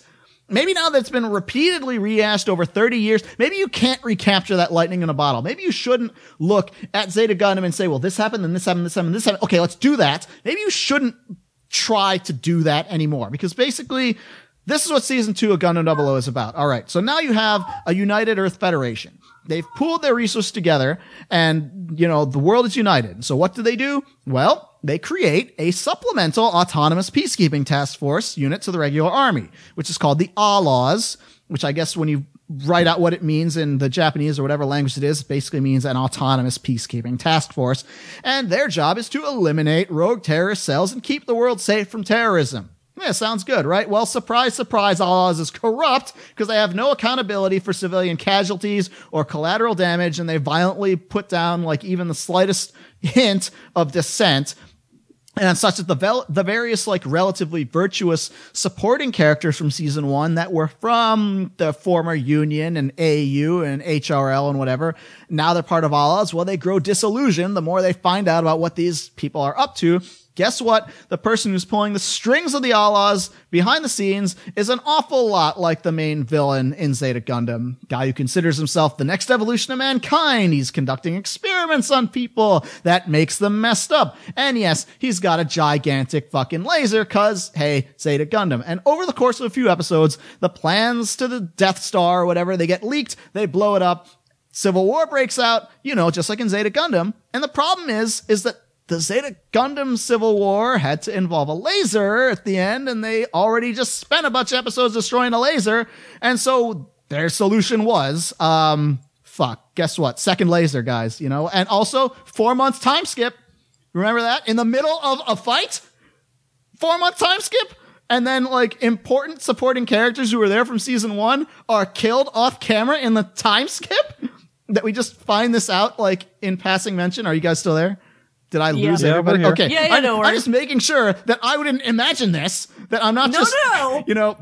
I could not believe that they killed that character off camera and then just happens. Like casually recapped it right. in a flashback. And it's got like, the flashback by the way, filter this happened. To make you think by the way, I killed my dad. Yeah, it's like, it's because it's like they're like, oh fuck, we gotta fill time, but we filled too much time in the filling time. Now they actually have to get something done. They gotta do a time skip because they look at their master plan. It's like, this must happen. And then like, oh, we don't have time to explain why this person has changed of heart. And then, of course, they got to reveal the bad guy's secret headquarters this whole time is out in space. And, you know, guess what? In Zeta Gundam, the place out in space had a laser. Okay, we got a third laser now. Right. You know. And I feel like also there were times where it's like, they wrote a situation where it's like, oh crap, if we actually like do this and follow this situation out, the show is over. Yeah. And so like, oh, well, like multiple times, like with Ali Alsasha is like facing off against like Setsuno or whatever. It's like the one time it's like, they just didn't even show how that situation ended. Yeah, it's that like, was ridiculous. It's like, they were there and facing off, and then like the next episode, it's like, okay, they're we're not over fighting, here and now. they're just, it's like, what just happened? Like, what happened? That is like the worst padding ever. Is that one that you're talking about? Because it's like, so you got Setsuna, you got the obligatory pacifist Gundam princess. By the way, yes, there is a pacifist Gundam princess. Ever since Gundam Wing, there's always that character who is sometimes also an idol singer. But in this case, he's taking her back to her home country. They get there. The whole place is in flames because Ali Al-Sanchez is back, and there he is, right in front of you. The man who made you kill your family. The man who killed your friend in Yaoi Dojinshi Lover. The man whose body count is just outrageously higher than anybody else's, does not deserve to live. They charge freeze frame to be continued next episode. Next episode happens. He's just back at the base chilling out. Like, wait, what the fuck happened? What, did you let him go? Did he get away? Was there a fight? Was there a stalemate? They never actually say. I don't think they ever actually said, or maybe 3 episodes later, there was like a flashback and it's like, hey, wait a second, we never actually explained that. I don't remember. I don't remember any flashback or dialogue or anything. Happening is the problem. Is like, then, like, after this, there's an episode, and this is like the next level where it's like, I could not believe that this was allowed. The one with Ribbons and Ollie? Yeah, everything is like, so he's on patrol, boom. Ollie Alsaces appears while Setsuna's out on patrol alone. Oh shit. Well, chases after him. Good job, Setsuna. Right move. Don't tell anyone you're doing this. Bad move, Setsuna. What the fuck is your problem? This guy's the bane of everyone's existence. So he follows Ali to some location, and then Ali turns his back to him, lands, opens his cockpit, and Setsuna's response is not immediately shoot this motherfucker and end the show. No, what does he do? He lands and also gets out of the cockpit. And so they can have a chat. Absolutely no characteristic reason to not kill him. Right. Then. It's not like he's got because a there's not like he's not code. like he's a pacifist or anything like that. He's not like John Wayne, where it's like, right. oh, I'll never shoot a guy in the back. No, Setsuna is a hardened, like, former child soldier. This guy specifically is the one who basically made him kill his own parents. Yeah. This guy specifically has killed, like, and the friends of his... It's annoying because they could have made it work if they set it up like Setsuna's still got some lingering weird Stockholm thing for Ollie. Yeah, like, or some whatever reason why he... If they just did that, or established, like, that he's conflicted give him about some him. hesitation, give him some, oh, if you kill me now, this will happen. But there was never any of that. No, you know? None of that. And then it's just so they can have a talk, and then the big villain shows up, gives this big evil speech about, hey, guess what? Actually, I'm the one behind all your childhood trauma and all the evils, and I've been manipulating you since you were a kid. And that's the point where Setsuna's like, you know what, I should do something. But then no, you know what, he gets shot by a bullet, which, by the way, magic bullet. I'm convinced it's a magic bullet. I don't know if it's really a magic bullet, but I mean, in this show, there are, like, much like how in the original Gundam, there are these special particles that nullify, you know, radar and stuff like that.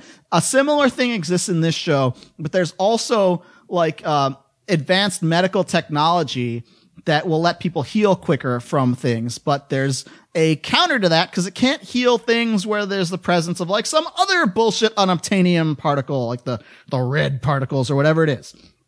And, you know, so there's some reason, but yeah, we've spent too much time just saying his name, but I think, like, the most outrageous portion of, like, the no planning involved aspect of Gundam 00 is the alleged true mastermind, Ribbons Allmark. Evil Robot Amuro? Yeah, so Ribbons Allmark, the deal with this guy is, one, he doesn't look like he belongs in the same show with everybody else. His character design is significantly different, that you wouldn't think that he's in with these other characters. And the reason for that is because through gene therapy and whatever, you know, cybernetics and stuff like that, he is a next evolved level person. Like in the original Gundam, they called them new types. In Gundam 00, the term is innovator, which he fancies himself.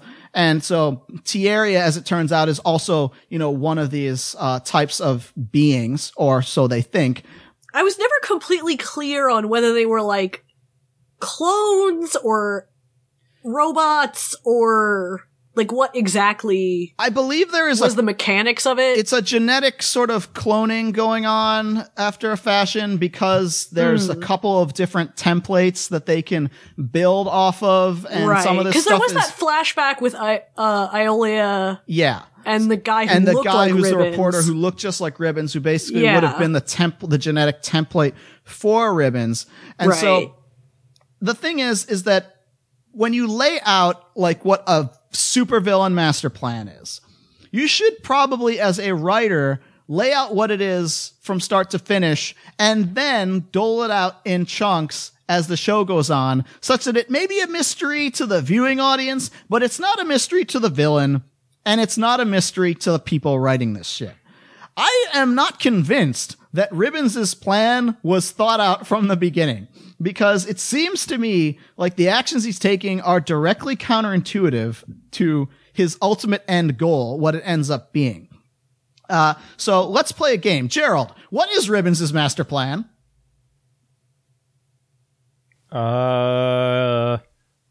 Why does he do the things that he's doing? Take over the world? Take over the world. Okay, good answer.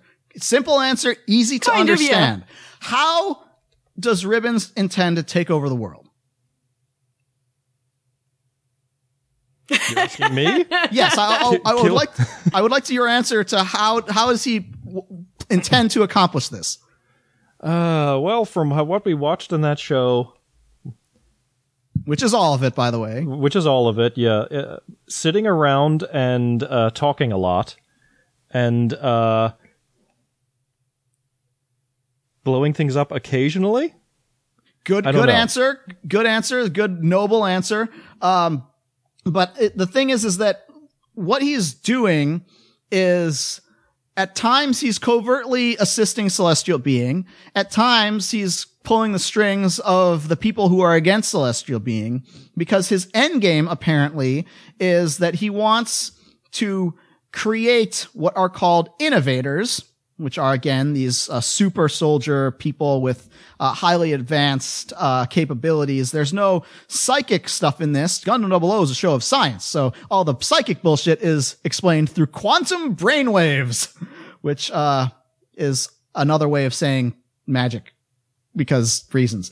So he's got access to various resources. There is a super duper computer AI that they need to get control of. There's also some special drives and MacGuffin-like items that he needs to collect, because, hey, they have them, and I need somebody who has these abilities to use that thing for me. So it'll Except unlock. Apparently he didn't actually need them. Except apparently he didn't need any of that shit, because he already had all of it anyway.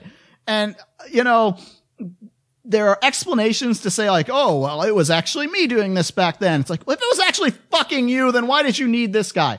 And then if you need to create somebody in this mold where he's like, all right, well, I'm going to go and tamper with your genetic makeup, or, you know, screw with Veda to make it seem like you're the Meister, and then use this to awaken your latent abilities. It's like, all right, what made you decide to do that, Ribbons? Well, you looked at me with awe and reverence one time as I was killing a bunch of people when you're a kid, and I was like, yes, that's the person I want. That's a little light, Ribbons, don't you think, for your plan? Of course, you know, the laser seemed like, you know, that's all you would need would be the super laser, or 3, but evidently not. As it turns out, Ribbons is purely looking out with humanity's best interest in mind. He wants everyone to be evolved, but he still wants to run this shit, because, you know what? Humanity needs to be united. Evolved. Yeah. They need to be united, and they need to be evolved, and under my leadership, because when we expand out into space, aliens, bro. Now, I have no proof. It was aliens. I have no proof that aliens exist, mind you, but aliens might exist.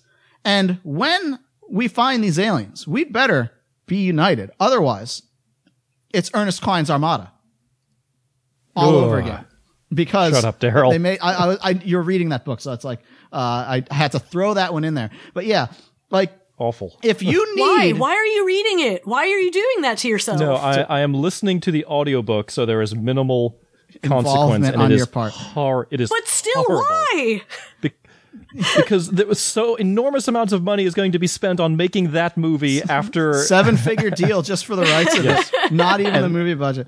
But like, right. So anyway, it turns out, and as a result of the events of Gundam 00 Season 2, there is certainly yet another new robot. We don't actually see the Gundam 00 until Season 2 of, well, really late in Season 1, but they don't actually put it to use until Season 2. And it turns out that due to circumstances happening, a certain magical ability, which I'll call it, is unlocked in the Gundams called, and this is the best name for a super duper robot system, the Trans-Am system. Now, it is not a sick convertible, unfortunately. It is basically Super Saiyan level 4, or whichever one it is that lets you turn red. And as a result, talk to people across planes. Well, as long as you have the twin drive version interacting with the Trans-Am system, then it amplifies your latent innovator, qualities, and now you can telepathically communicate with people. And so I feel Ribbons like is that they like, came up with this name like the night before they had to hand in a script. And he was like, shit, what do we call this thing? Oh, I've got a poster of a car on my wall. Shit, Trans Am. Trans Am. Go Trans with it. Am. Let's call it the Trans Am system. It stands for transformation. No, we don't even need an explanation. Trans Am system. Call it a day. And so, all right, Ribbons fancies himself like the super badass next evolved innovator. And so he needs this suit, and he needs someone who can pilot it, and he needs that person, in some way on his side. And if not, screw it, I'll be the pilot, because I was already the pilot. And by the way, I already have a mobile suit that has a twin drive system this entire time, that has that same system, but, whatever. I need yours. That's what's important. By the way, the reason you have that is because I gave it to you. Or I took steps to make sure that you would get, it's like, why not just, anyway, there's like a million reasons that this plan is not very good.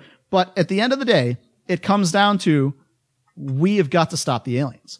And therefore, which is really confusing, because actually, like, the whole time that they were talking about, like, the upcoming conversations and things, I thought that they just meant that, like, if humanity kept expanding out into space and didn't stop fighting each other, that they would, like, eventually just kill each other. Correct. I didn't actually realize at first that it was aliens, and I don't actually know if it was, like, later when they decided to make the movie, it's like they decided, but what if we meant aliens? Or what? But because Gundam, through all the years, has never had featured aliens in it at any point. For all its sci-fi, spacefaring stuff, it's been relatively close to Earth. It's not relatively really hard sci-fi, space. at least as far as anime goes. Yeah. And so, but Gundam 00 Season 2, it was well received in its time slot. It was not like a big failure or anything like that. And so much to the point that they said, you know what?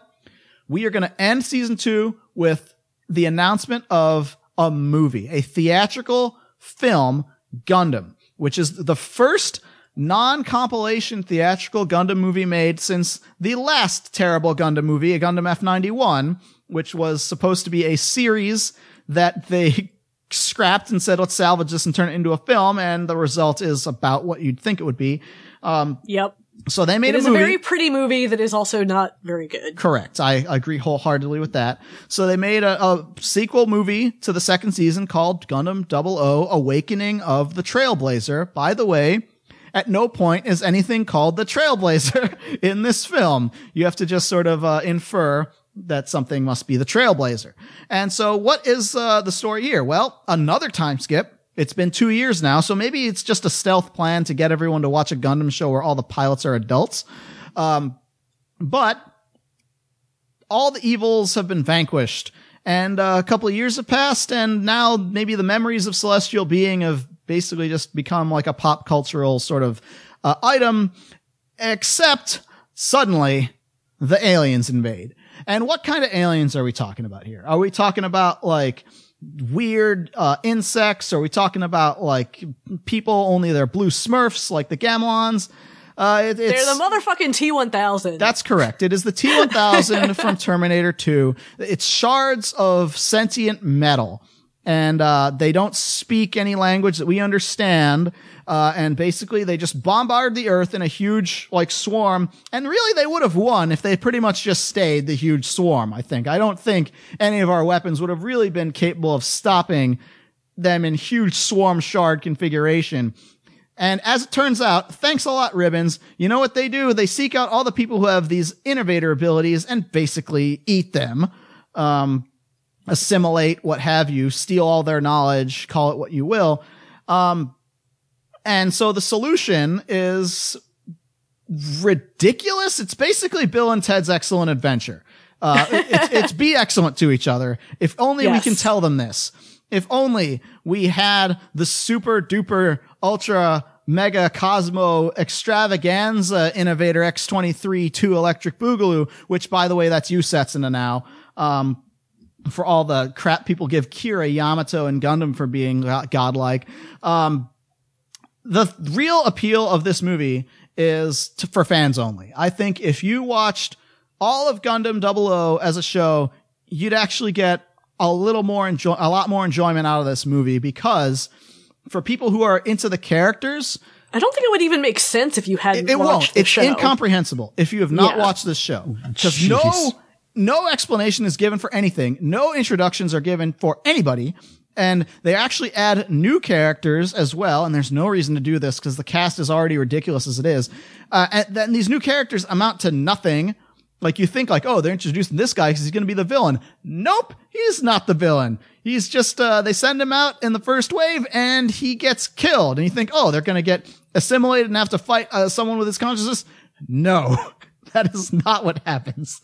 They just introduce a guy who's a dick and who's like considered like the super duper Saiyan or whatever. And then he's just taken out like he's nothing. See you later, guy. It's like, would it be fair? Would it just be fair to say that the entire point of this movie was to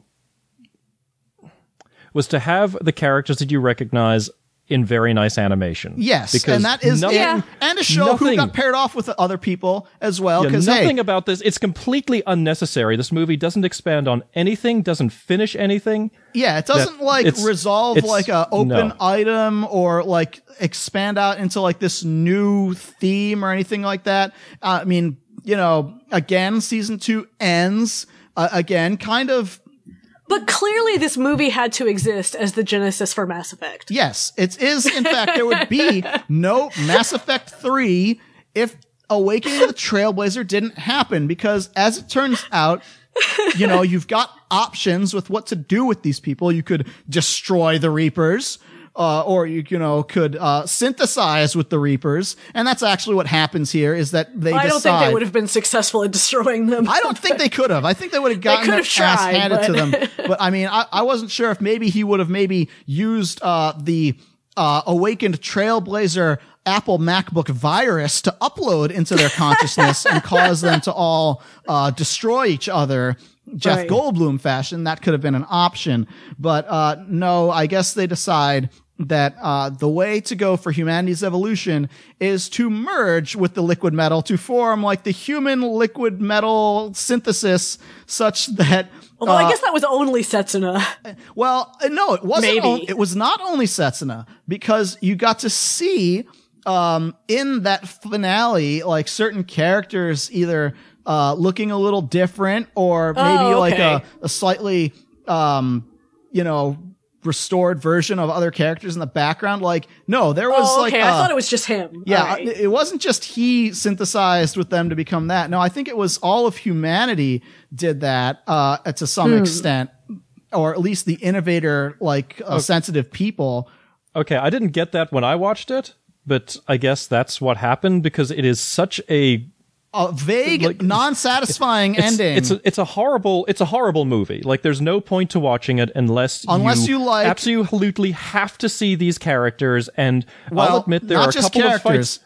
Yeah, there are a couple of fights. Animation of the mecha is incredibly good. Yes. It is theatrical quality action, and there is a lot of action in the movie. And it is none of the action makes any sense. It has no emotional grounding whatsoever. Right, because the aliens you don't have like a reason to hate the aliens because you just found out about the aliens. All the conflict really has already been resolved, such that this is just like, all right, there's a large malevolent force coming at us that we don't really know what to do against. And yeah, you're fighting off against it, and certain people just show up to die sort of like as whatever, like, all right, well, I guess that person is dead now, but there's no time to mourn their death because we got to keep going. It's like, if you're going to do this, at least have it be, have some sort of, impact with the viewers or whatever. But it was horrible. I mean, it could have been an entire season. Like, it could have been a 25 episode series. Well, what they should have done is they could have taken out the padding from season 2 and replaced it with this and have those two things make up the second season of Gundam 00. Have it be that maybe halfway through they beat Ribbons and they have this thing show up on the side of Jupiter, and have it maybe be that they showed up and only Ribbons was aware that they'd showed up and said like, look, we got to get this shit done now because they're going to be here in this many, months time, and there's no time. It's gotta, something, but no, it's years go by. And then again, 4 years between the first and the second season. And then within the second season, at least 4 months suddenly pass in the span of just like a blink of an eye, really, one episode. For basically no reason except one tiny plot point. Yeah, other than to say, we rebuilt the elevator and it took 4 months. Like, that's basically it. And that was the reason. Terrible excuse. That's the reason why it's been 4-year time skip, is like they said, we got to figure out how long would it take for them to build these upgrades? And then, maybe some of these, like that was the reason why it's a 4-year time skip. It's not like there's, Legend of the Galactic Heroes sort of. I mean, at least I guess they didn't pretend they just did this in a week. Yeah, that's a Gundam Wing way of doing it. Like, all this stuff happens in the span of 1 year. It's like this secret organization. Now these guys, now this other arm. It's like, how many times can somebody change factions in the course of a month and raise and marshal an entire army? It's like, okay, Gundam Wing, ease up a bit. But maybe there's a median ground to be had. I don't know. But anyway, yeah, that movie, maybe if you were really rooting for hey, somebody to finally admit that somebody loves Tieria other than the goddamn robot, then yes, this is the movie for you. But otherwise, completely pointless waste of fucking time. Waste of time. It's a very difficult movie to recommend, and other than from a technical achievement aspect. And literally the best you could do is maybe clip out a couple of the really nice looking moments, which amounts to maybe 5 minutes of the movie, and you have got exactly the best part and exactly what that movie gives you. I think a little more of the movie looks nicer than that, but as far as what is going on in this movie, we've pretty much summed it up. There's not a lot that's missing. The aliens are not very interesting antagonists. I give them credit for being at least a alien concept, like a thing that you wouldn't immediately understand. And so the resolution being that, okay, we need an evolved version of humanity to even be able to engage in communication with these things. But I just get the feeling that if there were no innovators, the aliens never would have fucking showed up. The only reason that they arrived is because they needed to feed on these innovator people. I mean, I guess they did find out the planet Gamulus is dying and we need to get our new planet or whatever. And we've been traveling, but what made them specifically warp out of Jupiter? Hey, same as Armada Gel. And then, go for the planet Earth. I feel like it was just a movie that they said, we're raking in the money, but oh shit, we don't have anything to resolve anymore. We can't even pull, Ribbons Gets Away to be continued in the movie. That would just make too many people pissed off. I don't feel like Gundam 00 is the story that they envisioned it being on paper. I feel like it's 3 very disjointed things. And the first one is the best of the 3, not without its own problems, because again, nothing is perfect. But I mean, I could recommend. I really like that first season. I think it holds up quite well as far as something that is, a little fast and loose with logic and some degree of common sense, but it does at least make a rational progression of events. As far as this happens, and then this happens because this happens. You can follow it from that side of things. It's only once you start getting to the end and they're like, you know what, we got to get another season out of this, that they start to get a little ridiculous. And then season 2, forget about the fact that they go a little more towards the new type-ish kind of stuff where they really start playing up the quantum brainwaves, and oh, by the way, I can hack your personality. That's not my problem with it. I can make jokes about how Ribbons and his pimp eyes lost another one to Ditech.com because he's just continually doing that to everybody. And it's like, if you can just do this to people, why do you need all this stuff? Why not just do this? Well, reasons, whatever. That's not my problem or criticism with the show. It's not anything like, oh, suddenly there are naked people in space, because you know what? It's Gundam. There's going to be naked psionic people floating in space getting into arguments with each other. Yep. That's fine. I don't have any objection to the fact that Saji and Louise, who are really just incidental in the first season, become much more important in the second season as a result of, bad things happening and then becoming on opposite sides and trying to reconcile.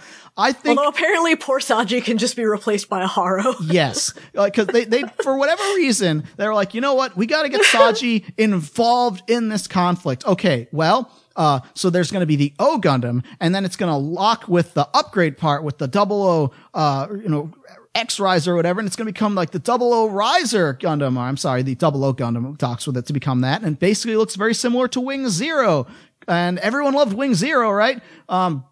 So we'll have Saji pilot the jetpack part of it.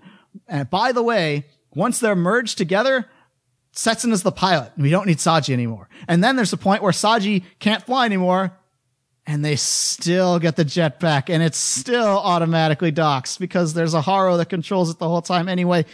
We never needed Saji. Maybe they just felt bad and wanted to give him something to do. Well, that's really the problem with season 2. They didn't have things for people to do. Yeah. Like, there are characters who are quite important in season 1, but everything they had to say and do was resolved in season 1. Like Billy? Billy is a good example. Wong Lumei is another one who she was like a covert supporter of Celestial Being, from the Human Reform League side of things.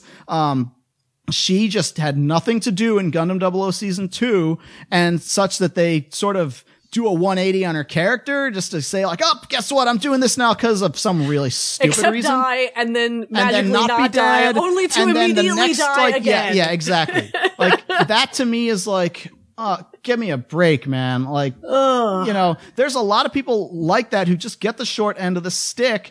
And I feel like that is a problem. Like, that is not something that is planned out meticulously for 2 years. I think they said, you know what, season 2, it'll happen sometime afterwards, and we can just use Zeta Gundam as the time flight. That's great, let's go. Because the first season, you can't really map it to the original Gundam or anything like that. It's fairly, its own thing. Like, yeah, it's got like, some elements of other stories in it, but you can't like beat for beat plot wise map it to another show quite so easily the way you can season 2.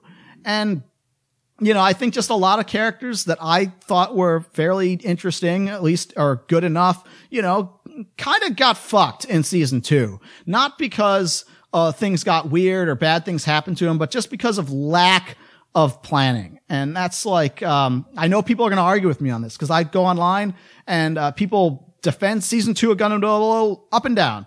And it's certainly true that it is flashier, that the fan feedback was be more flashy. Well, yeah, there's more bet you didn't see this coming sort of stuff. And a lot of it is like stingers at the end of the episode. Something shocking and unexpected occurs, to be continued. Tune in next week.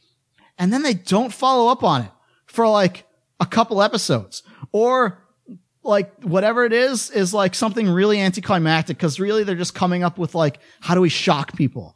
What would blow people's minds if this happened?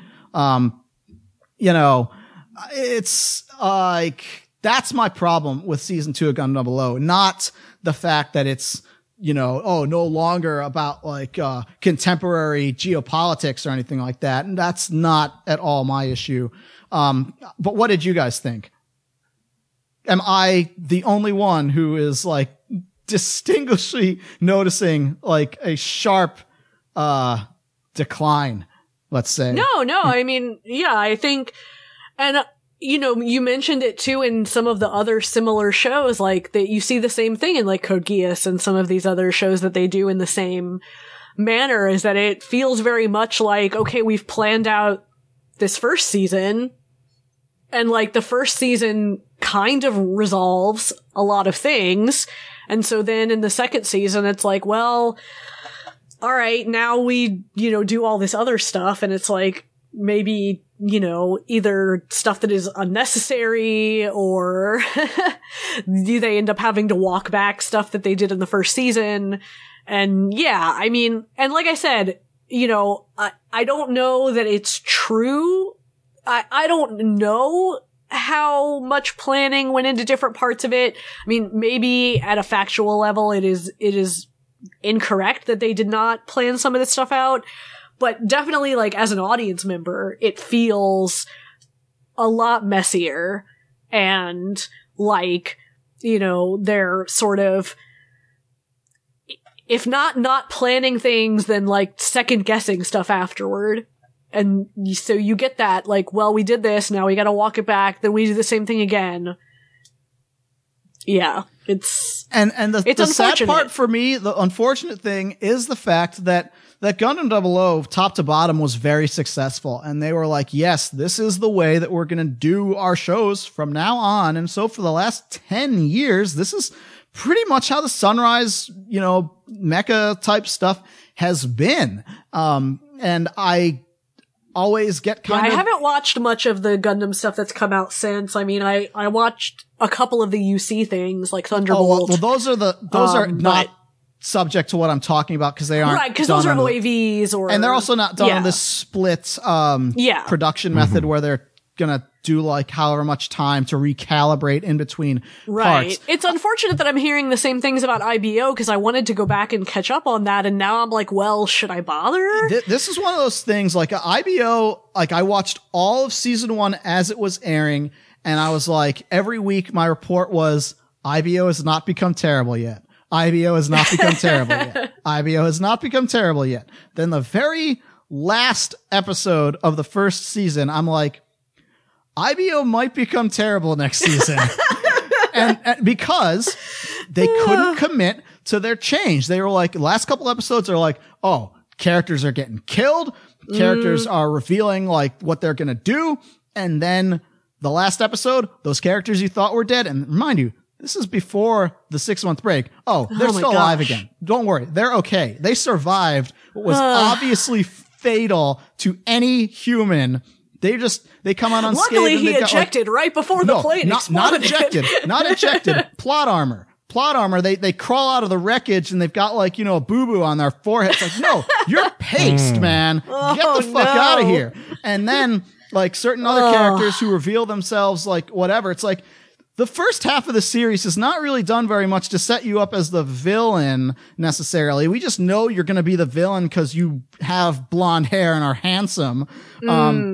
And so then they, you know, this person dies because your counterpart in original Gundam died. And I was like thinking, you know what would be awesome if they inverted this? If they had like the person who originally died in Gundam kill the other person. That isn't what happened.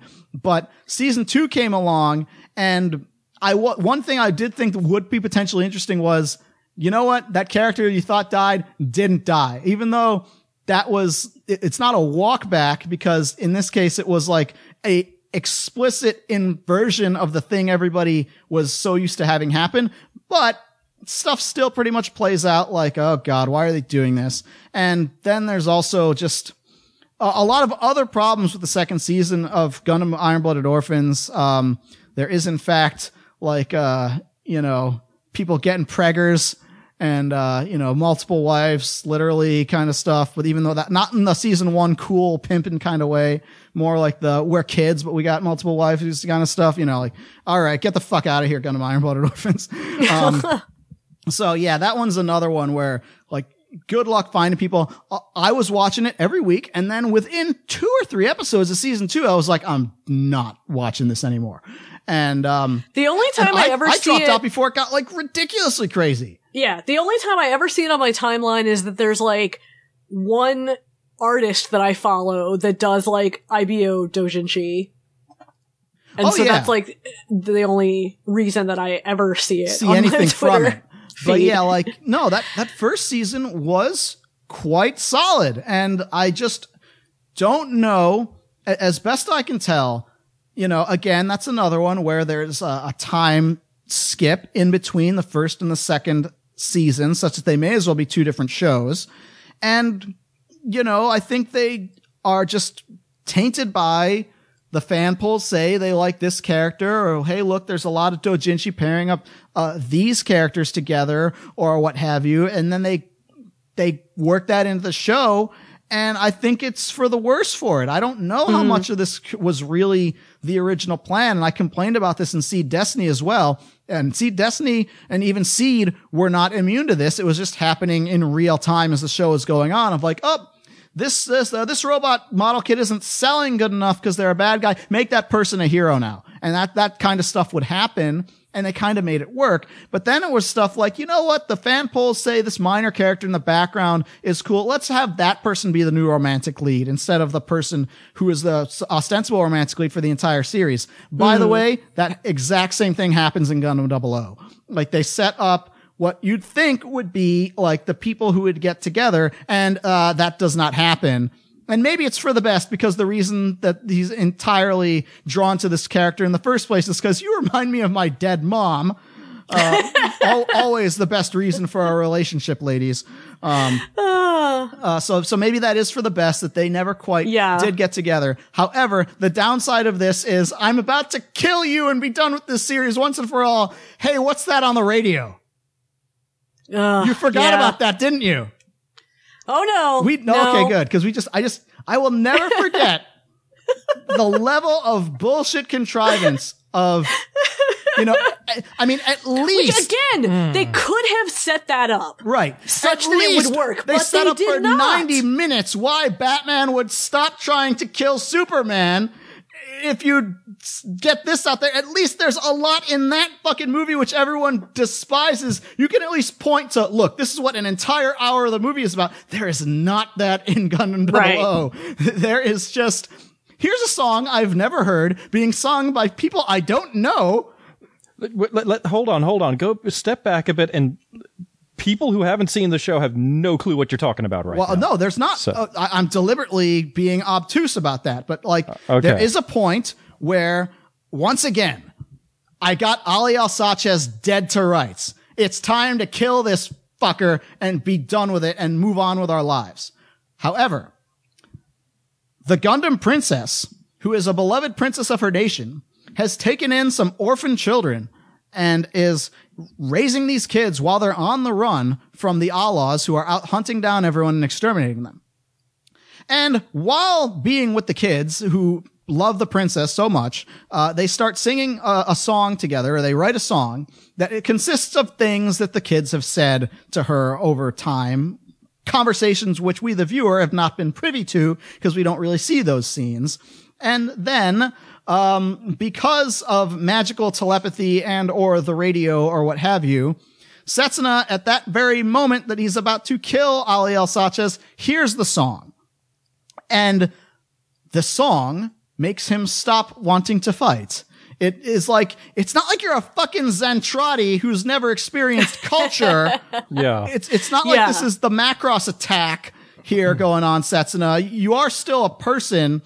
It's not like this is this it's not bold like new this song concept means anything to you. It's to nothing. you personally. It's not like it's something that is like, why would this give you that much pause to kill a person? I mean, I guess who you they're hate just this assuming much? that because it's Marina, like that has that effect. But how about if she was the one singing the song and the song lyrics were about forgiveness or not killing someone or something like that I could at least hook something onto? Yeah, we have to make excuses for the show at that point. And when you do that. Yeah, you have to Robotech it. You have to Robotech fan it and invent your own reason out of evidence that isn't really there. But if you think hard enough, you argue that it's there. No, it's not there. But it's just there so that Ali Al-Sachez can get away and live to come back and kill again, which is exactly what happens.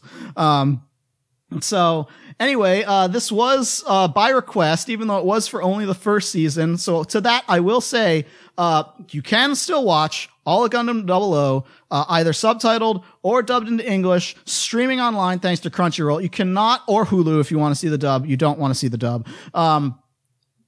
But you cannot see the movie right now. It is not in print anymore. It was released on Blu-ray very shortly after it came out in Japan.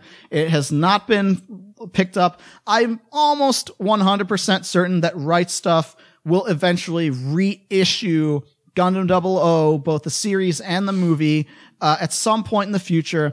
But that being said, I don't think you're really missing anything if you just watch that season 1 and call it a day. And don't really watch season 2 or the movie unless you are willing to say, you know what, I am fine with invalidating my feelings on the show. Because I know people say a bad sequel or something like that, or a bad adaptation does not invalidate the original work. I disagree.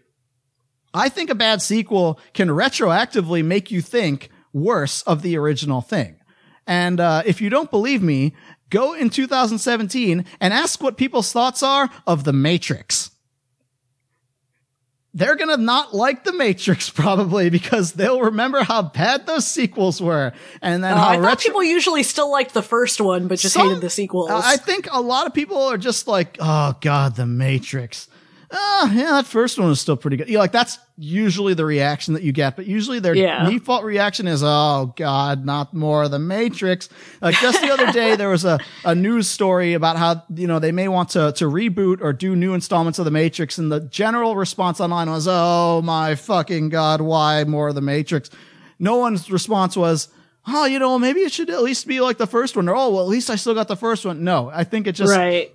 And a lot of ways, season 2 of Gundam 00, when you see what some of these people, what became of some of them, or what this thing that was originally ambiguous ultimately led to, you can sometimes you may look back at season 1 and be like, I don't know about season 1, but honestly, I still think season 1 is good. And, when I look at the, the average rating of Gundam 00 on Crunchyroll, it's 5 out of 5, but only 7 people have voted on it because it's, again, a show from 10 years ago at this point. Anyway, this is sure to generate no shortage of controversy. I know for a fact there is division among people who say that season 2 is great or the movie was very good. In fact, Mike Toole, who said the movie was bad, got so much shit for an extended amount of time for daring to say that movie was bad at the time when it came out. I want you to think about that. I want you to think about the fact that there are large amounts of people who are like, what do you mean this movie doesn't make sense if you haven't seen the show? That's bullshit. What do you mean the ending is unsatisfactory? It's like, I'm pretty sure, and I will link to Mike Toole's review of it because he saw it at the premiere. He went to New York Comic-Con or New York Anime Fest where they premiered the Gundam 00 movie in some corner panel room or whatever because it's the New York, Comic-Con. They don't really care about anime. But, several hundred people were there, totally jazzed for it, totally going wild whenever somebody would admit they love somebody or, you'd see something to say hey, these people are together now. They'd be all over it. Then Mike Toole, having never seen either season 1 or season 2, saw just the movie and he's like, this does not work as a movie. And, he got some serious flack for that. So what a difference 10 years makes. Let us know what you think. Our website is www.animeworldorder.com, and the email address is animeworldorder@gmail.com. Gerald, what do you got to say? I haven't really said anything about this show. I've been pretty quiet about it. Whenever you're pretty quiet about it, it means that you hate it or you disagree with everything we're saying. Well, we know Gerald hates Gundam. I mean, I'm not. That is also true. No, I've never been quiet about this. I'm not a big fan of Gundam. I think that the very best Gundam ever made was the third Gundam movie. I think everything else after that has been not as good as that. And most of the iconic moments from Gundam, a lot of them come from that movie. I thought half of the first season was good. It was stupid, but it was good. It was understandable, I should say. The concept of, celestial being, and whenever there's, fighting, they come down and, stop the fighting. And then the show added layer upon layer upon layer and character upon character upon character. And it got mind-boggling for me, especially in the second season, to just to keep up with the show. Typically how it would go is if we would watch an episode, and I would go mentally in my head okay, what was this episode even about? What actually happened in this episode? And then I'd read a summary to see if it actually matched up with that. And usually I'd get a couple of things right, but it was a battle for me to just keep the fuck up with just the basic plot line of this show. And I was kind of surprised that you had that issue in the first season, just because the second season got crazy, but... The first season wasn't as bad. But towards the end of the first season, the first season is a little harder because there's more factions to keep track of. And I'm not saying my problems are representative. I'm not coming at this as a fan of Gundam in general. But the show badly needed someone to come in and say, okay, we need to cut your cast by 2/3. 2/3 of these people don't need to exist. And the show would have been 10 times better for that. And we need to lay it back, and like you're adding like all these politics upon politics upon politics, and you're battling and you say, okay, what happened? Why is this person acting like this? Are they acting like this because of something that I saw, or are they acting like this because of something I didn't see? And it was, I hated the show so much. I had such a hard time getting through. Second season was like abysmal. It was absolutely abysmal trying to get through that season. A lot of the stuff in it was not only didn't it make sense, but it was confusing. And then virtually every episode introduced a new character unnecessarily, I think. But do you think it was like, did you feel that there was like a lack of exposition, or? I think that it was a prime example, in my opinion, of bad directing. Because, like, I'm thinking about, like, say, like, something like Legend of the Galactic Heroes, which has far more characters and far more, like, complicated politics and such. But I know that you like LOGH. While also being like, confused about what's going on in it. Yes. I think that a lot of this is just, it's very bad directing, because it's trying to lay out a very, very, very complicated plot in a very bad way. It just sort of piles on information. Legend of the Galactic Heroes is very complicated, but it gives you breathing room. And something will happen, like a battle will happen, and oftentimes the battles will happen over the course of 2 episodes in that show. Sure. And battles here, you only had 3 battles in a fucking episode.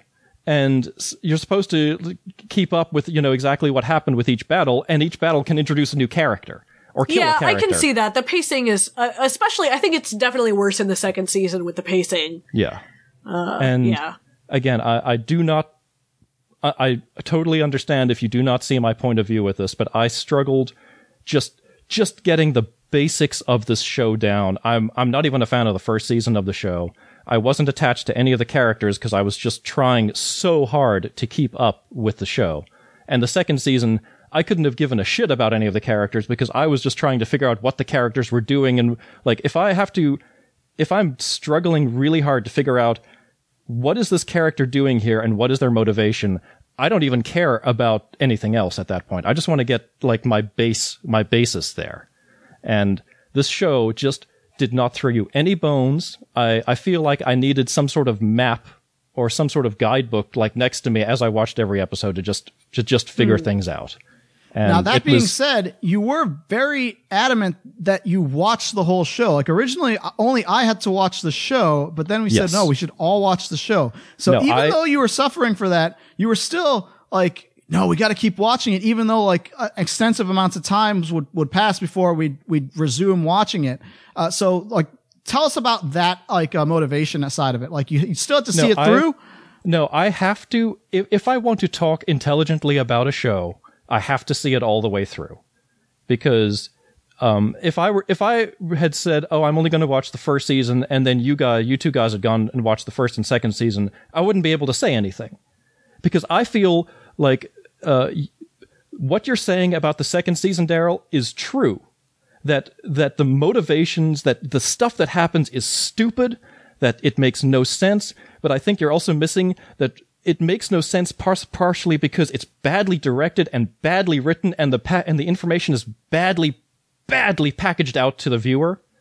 And that is something that maybe I'm the only one that was suffering with it. Well, I understand to put this in perspective, now don't correct me if I'm wrong, because I might be about to put words in your mouth, but don't you also think a lot of this about Full Metal Alchemist? No, I only watched 8 episodes of Full Metal Alchemist. And I didn't continue watching the show because I didn't like Seiji. That's another show by Seiji Mizushima, who also directed this show. And I don't like his sense of humor. That was for what a lot of people, what was a very minor thing in that show. It's happened so much in that show, I just couldn't deal with it. I was about to say, I feel like that wasn't really that much of a big part of the show.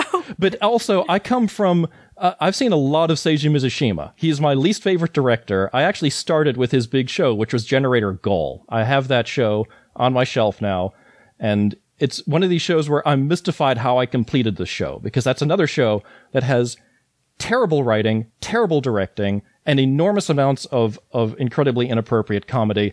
Now, Gundam 00 doesn't have that. Gundam 00 is not a show where someone will just like knock another guy over the head, and there's virtually no comedy in this whole show. It's a very straightforward show.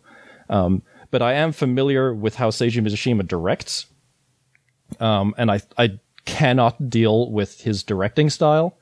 And on top of that, I think that this is just maybe coupled with Gundam, that this plotline was just so horrendously, unnecessarily complicated that it just was a battle to keep up. Every single time, just a battle. But the thing is, I have to see this through. I have to be able to talk about this show, having seen it all the way through.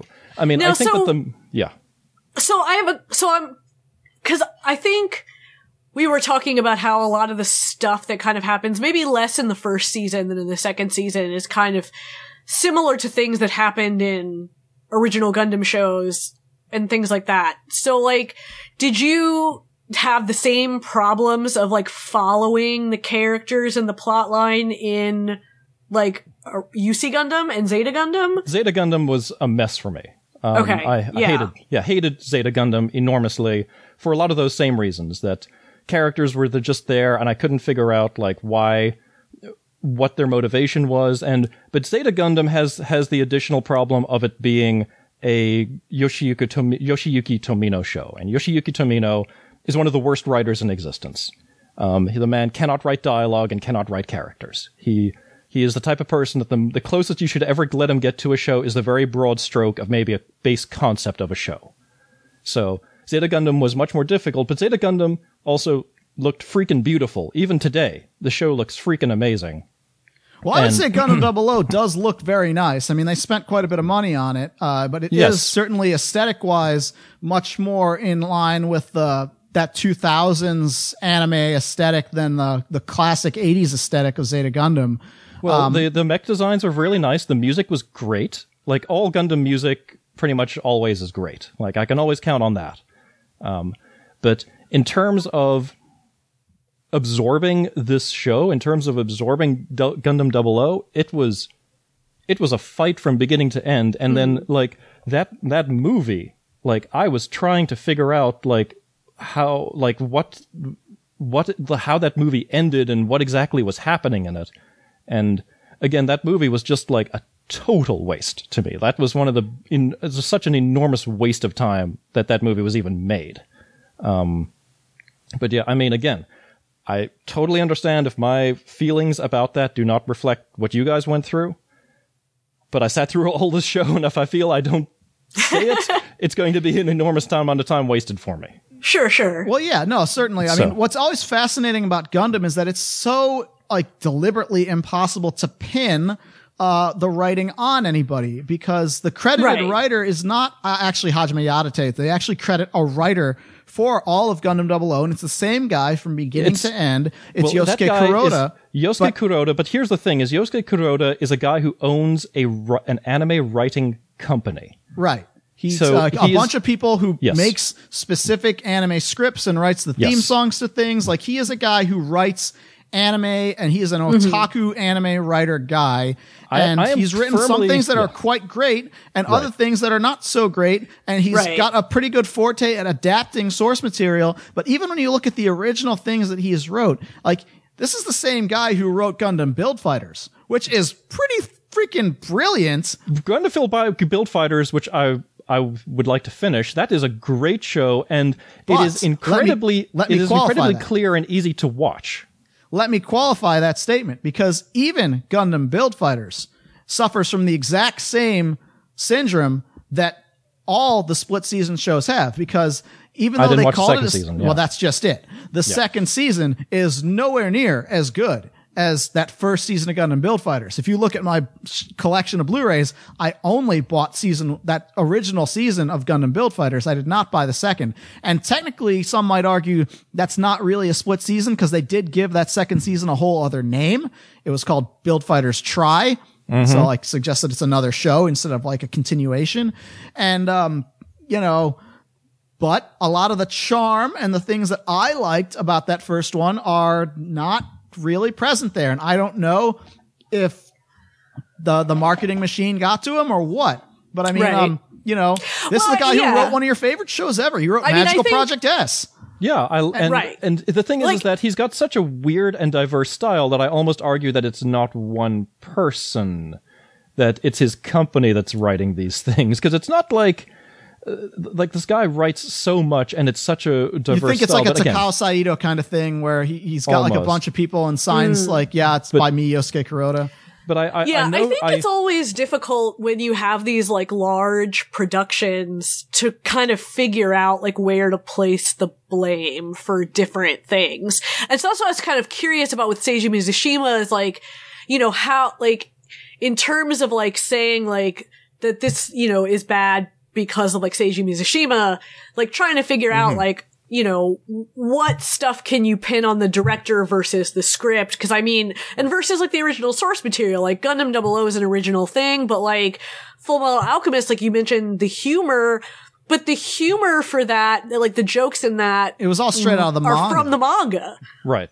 So and that's not like Seiji Mizushima putting that in, like that's, from the source material. Right. Well, so, I still blame Seiji Mizushima because as the director, he is responsible for what we see on the screen. And so when there are ridiculous choices made in the script, he is the person that reads the script and says, yes, go with it.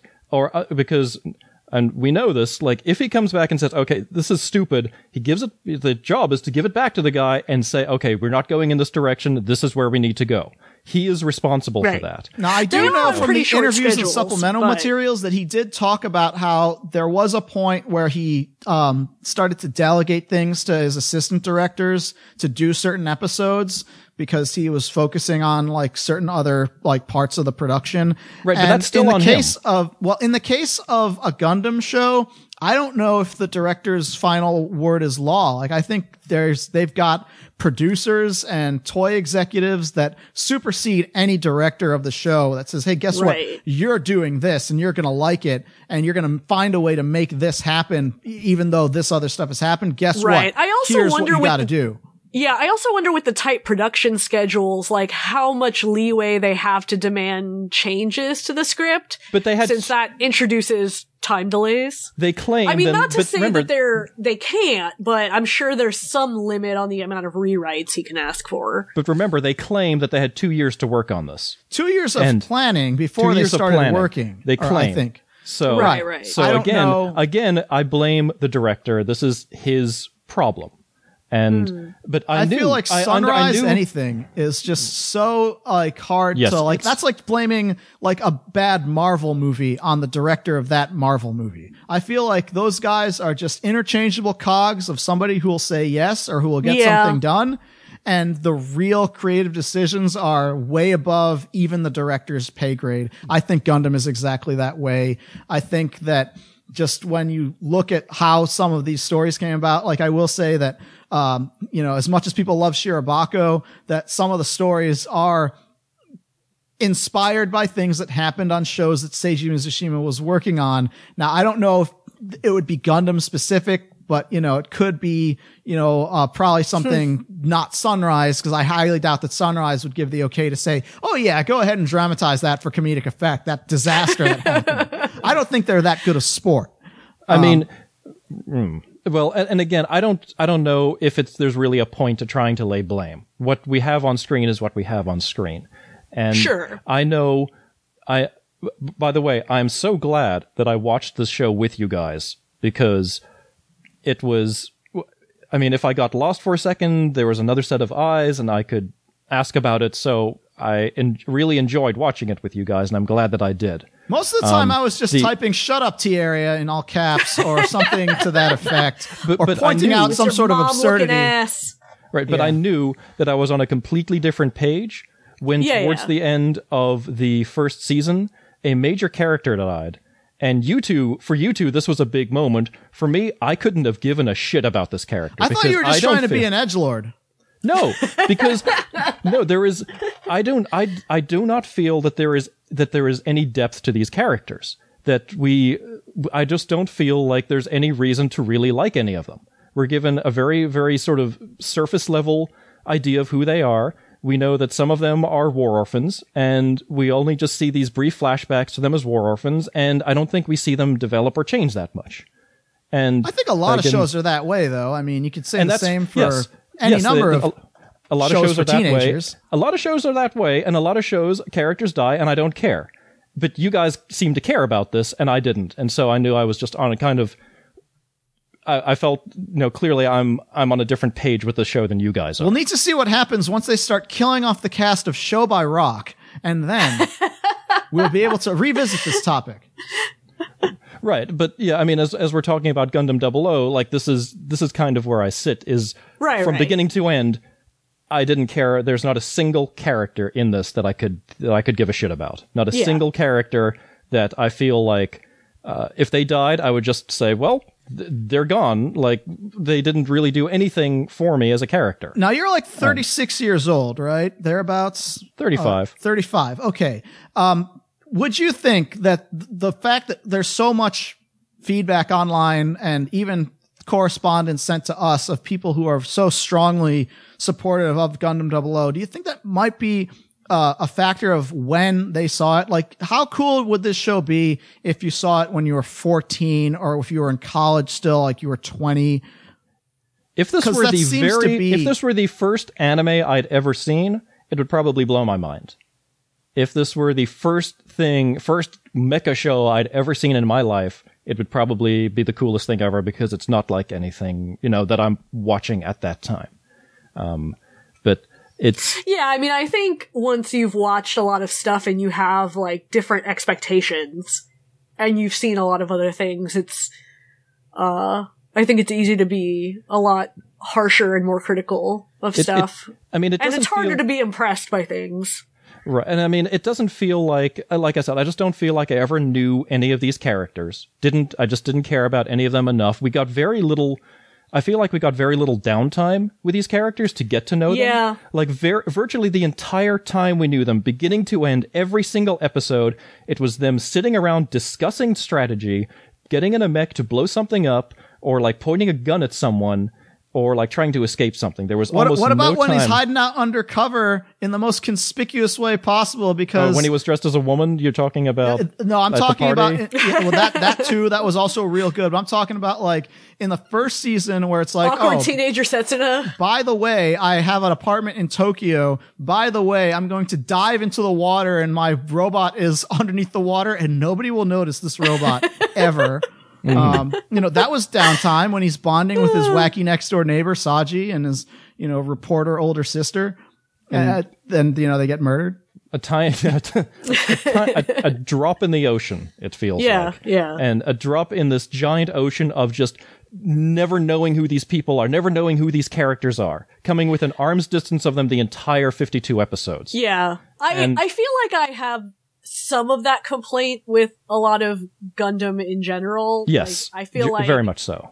And this is something I complain about sometimes in other things too, like some of the Marvel movies and stuff, is that like there's sort of this like expectation of like, okay, what we want is to sell model kits, and what people are here for is for like the robot fights and the politics. So it's like the time goes to that.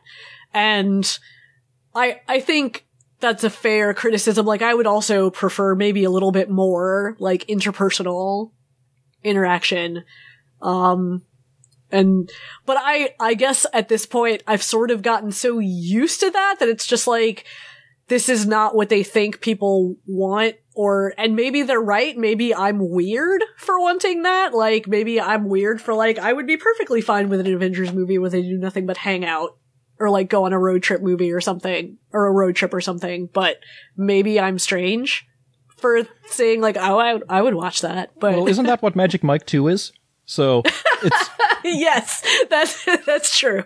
But I mean, again, like it just feels like if the show weren't trying to make me feel like the death of this character is important, then I wouldn't feel like there's something missing, like I'm supposed to care about this character. But what if they were all hot girls, Gerald? And I wouldn't care about them either. Okay. What about the Magical Girl Raising Project? I have not seen any of that. But so that's why I feel like this show just never worked for me from beginning to end. I feel like it started with a stupid idea, stupid like 12-year-old's idea of what politics is about. But if you're 12 years old or thereabouts of that age, that is the target audience for the show, right? Right, but how can a 12, like, I don't know if this is like a Dragon Ball Z effect, where because this show is so complicated, and it's complicated not at an character interaction level like Dragon Ball Z is, because Dragon Ball Z is like crazy complicated, but it's all like, well, Goku went to this and fought this person, and this person morphed into this person, and fought this person and fought Goku back and whatever. Like but this is a complicated show from a political perspective. Like what is happening, you're cutting a lot back to like governments and politicians and bureaucrats talking to each other, and this is a good portion of what drives the plot. And I can't imagine how a 12-year-old would absorb this and make sense of this plot. Well, I will note that Code Geass, the sister show, was also massively popular and also employed a lot of that same stuff. And by the way, Code Geass is coming back, so we can all watch Code Geass, the new one, together, where it turns out that Lelouch was alive all along under the wagon. Oh, and believe me, I am always the one person in a room of 100 people that like a movie. I'll be the one person that doesn't. All the wagon conspiracy theorists now are going to be insufferable. I was right all along. That's right. They're going to be vindicated to know that their 10-year fan theory is now real. But yeah, I mean, regardless of whether this is popular or not, I just have to go on, my experience with it. I understand people like the show. People love that second season for some reason. And so but I couldn't recommend any of this show to you. Not the first season, certainly not the second season. Second season, you need a goddamn Bible sitting next to you of the show to figure out what is happening in the show. And then the movie means absolutely nothing. The movie is a giant waste of time. You don't care about anyone or anything. Nothing makes sense what happens. It's very pretty for a couple of moments, and that's it.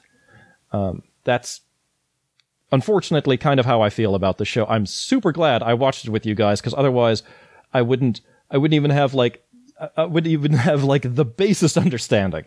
Why do you suppose it was so popular? Because it was on at the time?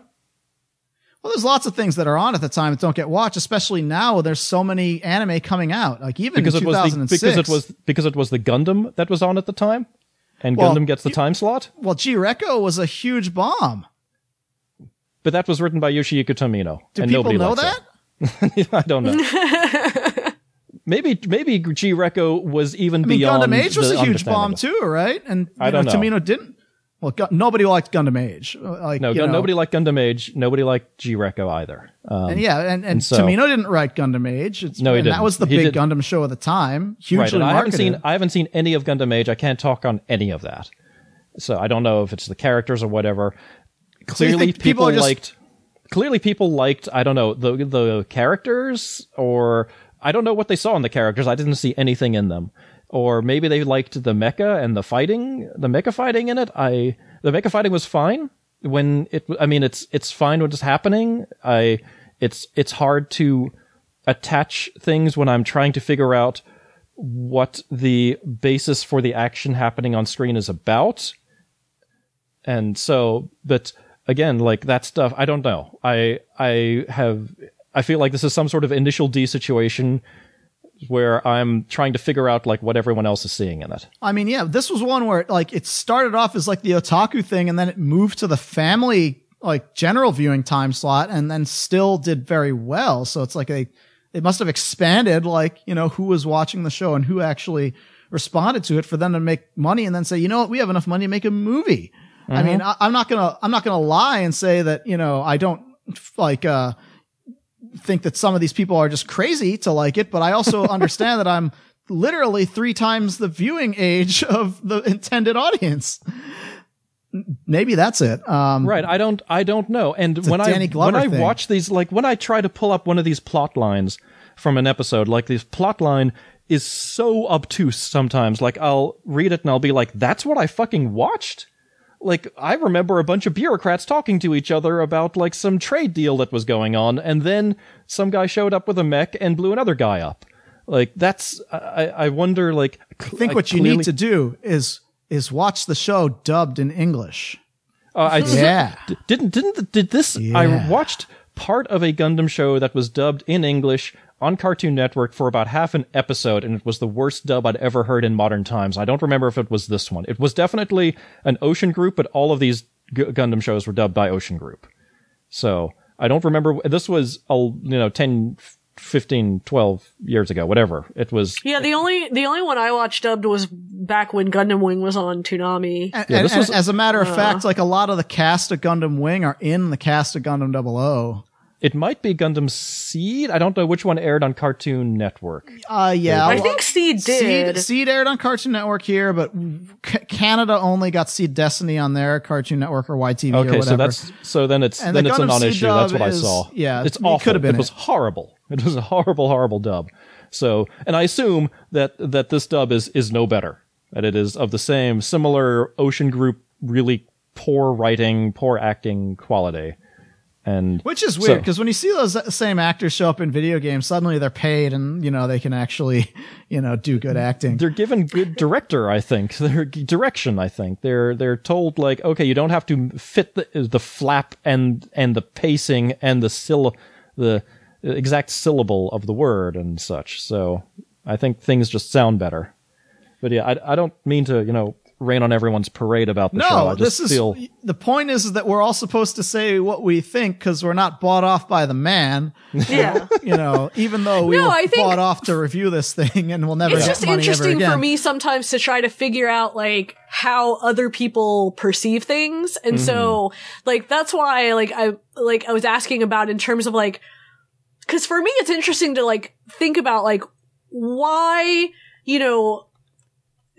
plots or political situations or whatever of similar complexity, like why in this show is it confusing and not confusing in this other show, right? Like that's what I'm kind of just trying to figure out, like what is it about the presentation of the information? Like, is it the level of exposition? Is it like the pacing? Is it a combination of factors? And that's really, because I'm just kind of curious about it, like from a functional perspective, right? And I totally understand. These things are put togetger. I totally understand. So, and by the way, LOGH is fucking complicated as well. And I'm not saying I was understanding that storyline perfectly either. Right. But it was doled out a bit better. Now LOGH is dry as shit. Like, it is the driest fucking show. It needed better direction in that respect. But it's not a show like this show. One episode of this show feels like we're watching 5 episodes of LOGH, like packed in together. LOGH has a much slower pace. Yes, it's a much slower pace. It's also a much longer show. Yes. Yeah, that's true. They had like 100+ episodes. And I think that slower pace probably helps someone absorb what's happening. Yeah. And figures out what's going on. Because these battles can be very complicated, what's going on, and the reasons for the battles that happens, or what's going on, helps as well. And also, I genuinely liked a lot of the characters in LOGH. There was a lot of time to see them not planning for a battle and fighting a battle. That's the only 2 times we ever saw any of the characters in Gundam 00 was planning for a battle and fighting in a battle. Right. And sometimes what about it's when just they went individual shopping at the mall and then went hanging out at the beach? There were whole episodes for that. But there was basically no reason for me to like anyone in Gundam 00. In LOGH, which is, and I understand, of similar complexity, at very least, like, there's more to those characters, I feel. Sure. Yeah, and to a certain extent, there's also just sometimes individual differences, like, some people maybe are better with certain things than others. Like, I guess, I'm kind of used to like watching shows maybe with a lot of characters and a lot of like conversations and a lot of like different like relationship stuff. So for me, maybe it's kind of easy to keep track of some of that stuff. Whereas I found frequently like with LOGH, like I'm not very knowledgeable about or very like super into military tactics. So a lot of the battles in LOGH like completely lose me in terms of like tactically what's happening. Right, and sometimes I have to go slowly with LOGH too. I totally understand. This is definitely not a situation of, LOGH is easy to follow and Gundam 00 is difficult. No. Sure. I'm definitely battling a little bit with both, but Gundam 00, like, I was just every step of the way. It was just like, right, okay, it's more I just didn't remember you being so frustrated with LOGH. Like, not that you weren't ever, like, confused but I just didn't remember that level of frustration. Right. And this show, every episode was just like, what the fuck did I just see? And who died and why should I give a fuck about why they died? Yeah. And, clearly we just needed more of Tieria in a dress. Right. I think clearly what we need if the show had like 10 characters that had just sort of rotated in and out from beginning to end, I think that would have been perfectly fine. But the end of this, I think there were like 40 characters at some... I know that there was at least one character introduced almost every single episode, and of varying importance. Really? Sometimes... I don't think that's true, but... I think that was. I think that was on average, I don't know. That doesn't sound right. I feel like at some point they've got a cast and they more or less stick with it. I would disagree. But I'm also a super genius, so that might be why. Would you agree that the cast is too large? I mean, I didn't think the cast was significantly larger than other Gundam shows. But you just said also in your review that you did. I do think you did suggest that the cast was larger than it needed to be. What I do think is that the cast, for the size they have, aren't properly utilized. That I think they spend time on things that aren't really that important happening that could be better used to showing something or developing something further that they don't. And I think that's just because of the planning situation as far as why that is. But there are too many people for me to keep track of, it isn't really that. It's more like, okay, you're doing this now, but, just the other time we saw you weren't doing that. And I can't easily draw the line between why did you go from here to here, because the explanation wasn't given. And then sometimes an explanation is given, but it's just in very brief passing, in verbal dialogue only, that isn't like reinforced to commiserate with the level of importance that I feel that is. It's more just like, they explained it, they gave a reason, but they didn't really harp on that reason very much. And if you weren't reading that line with intent, you may have glossed over it. And I think that this comes to sort of the core of why I don't like Gundam in general, because I feel like you have to speak a different language to enjoy Gundam. I feel like you have to speak Gundamese in order to understand Gundam. And I think what you got to do is rewatch all of Gundam, the TV show original, then all of Zeta Gundam. I think that all of Double Zeta Gundam. See, I think that some of the little bit of Gundam that was actually very, mostly well done were the 3 movies. Because the 3 movies focused on just a small core of characters, and as those movies went on, it became far more about Amuro and Char. And the 3rd movie was basically, Amuro and Char. They even knocked helmets, and I don't mean that... and Girin and Kishiria and Makuve and those other people. I mean, the core of it, I feel, was about Amuro and Char, and I think that the focus of the movies was far better. But, I mean, again, like, a lot of Gundam shows just have these enormous casts, these incredibly complex plots. It's kind of like how some people can just understand some of the dialogue in Star Trek without any problem. And then some people, the dialogue just glosses over them, like nothing. I think that, there's people who understand that. And I think there are just people who understand Gundam. And Right. I'm just not one of those people. I think it's also a toss-up because in terms of like the size of the cast, like especially when you're dealing with these kinds of like different factions of like military and political actors, there's like this awkward trade-off with the size of the cast where it's like, if you wanted to really represent like that scale of activity, then there's going to be a lot of people involved. And so maybe like the core central cast is small. Like, okay, there's, the 4 Gundam Meisters and then like, these couple of other main people, like there's Graham and Saji and Louise. And then there's a lot of like secondary and tertiary characters that like, yeah, they're in multiple episodes, but you don't necessarily have to know like everything about them, like some of the other, crew on the Ptolemy or whatever. And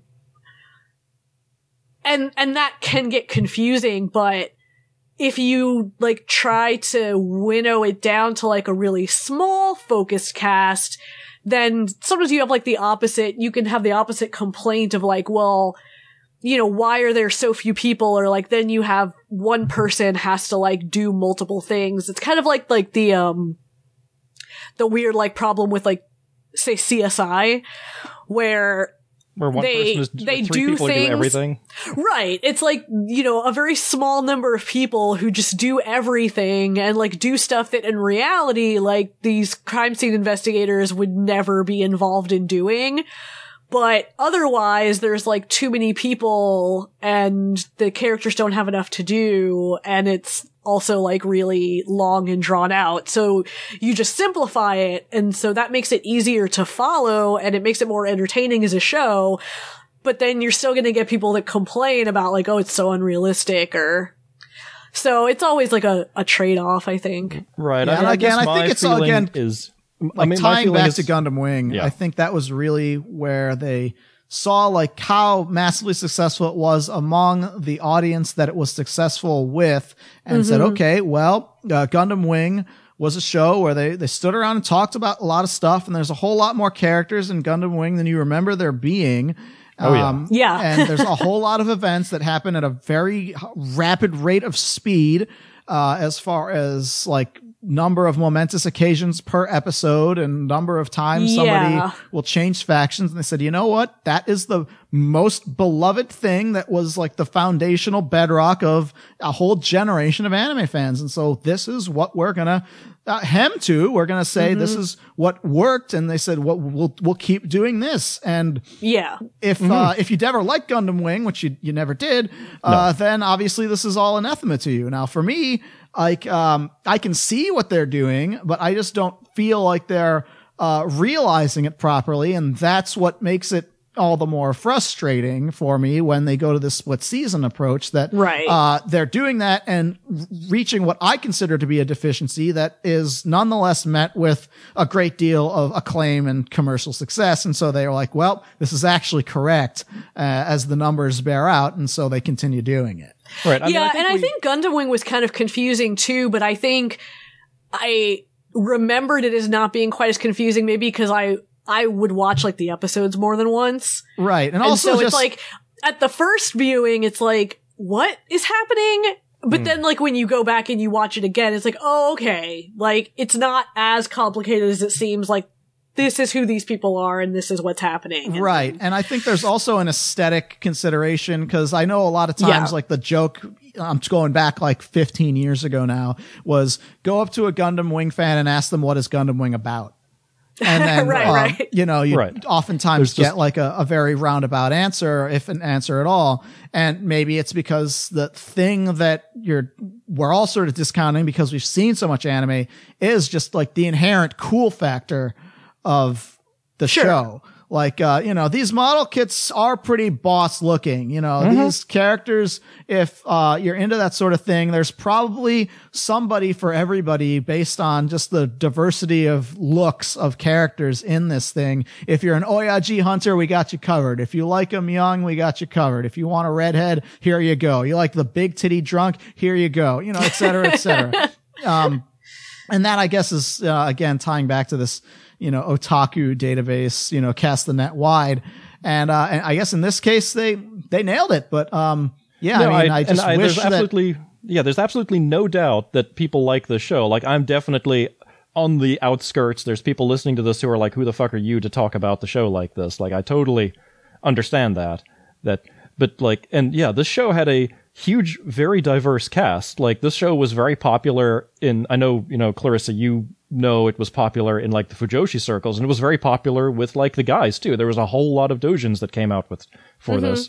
I mean, that's how I found out about a lot of these characters, was they would just show up on doujin covers all the time. And then I see these characters and I'm like, oh, I see. You have like a barest of personalities, just to kind of, you have more like, you more like have a job than a personality, than to move forward with this as a character. Yeah. And there's like, like the main male characters, I would have a hard time telling them apart, like describing them from a personality perspective, differentiating them. Like, I would have to describe them physically. Setsuna is like Hiro Yui. He's all business. He's all about the mission, man. And, right. Alleluia is like, I'm just messing with you at this point. But, obviously, I think, we've gone about 2.5 hours thereabouts. And so clearly a lesson to everyone that they will never donate to us to get a review of the anime of their choosing ever again, unless the thing that they particularly got a perverse enjoyment out of is seeing their idols torn down, their sacred cows tipped over. Virtually everyone that's happened with, except Bento, as we've just ripped it apart. I didn't just rip it apart. I'm the only one who saw it. No, I said besides Bento. Oh, this is the only other time, though. No, we did Initial D. Oh, that's right. We did you do Initial D. And did you just try to strip that from your memory? Yes, I did just strip it from memory. I brought it back. But Gerald, we do have to append that claim, because the person who funded Initial D is the same person who made us do this one. Oh, but didn't they hate our Initial D so much that they stopped like listening to the show and following us or something? On Twitter, but I'm told that it was for unrelated reasons. It was because they unfollowed everybody or something like that. Because a lot of nerds, what they want is they want their opinions echoed back to them, and so they want to know the secret of Patreon. That is pretty much what most people want. What nails you in. Right, and so the assumption is that he liked both Initial D and Gundam 00 and wanted us to go on about how great both these shows were. So sorry to disappoint. I don't think we disappointed, but if you would like, it's okay, Gerald. Everybody knows that you hate everything, and so it's expected. I am hard to please. If I had time, I would read the current list of potential candidates the next time that we hit the donation goal. But again, you can still donate and potentially append to this list of potential things that we would choose from. But they are things like Hidamari sketch and the like. I know somebody was saying like they wanted to get Love Live in there, but I don't think we would necessarily tear apart all of these potential suggestions. No, I actually enjoy what I saw. No, you can't give it. We have to edit that out so that nobody can know what the response will be to these shows. Yeah, I haven't seen any of Hidamari's sketch, but I've heard good things. Yeah, so once again, we should watch another show together. We need to watch a show that takes like a group of people to understand. And so I think Gundam 00. It's a little too soon for G-Reco, though. I think it's a little too soon for G-Reco, but I know G-Reco is the correct answer. I was thinking maybe we should do something shorter first. Okay, I have the answer. And the answer is one that we offhandedly mentioned to Mike Toole the last time that he was on this podcast so many years ago. We are going to watch 6 episodes. 6 episodes. Just 6 episodes, man. Easy. Of the Easy Wings of Reen. Yeah! Oh, God. Let's do this. No! Which I own all of. Fucking Tomino. Why? Because, it's 6 episodes of Garzy's Wing instead of 3, with maybe perhaps a less amped up dub.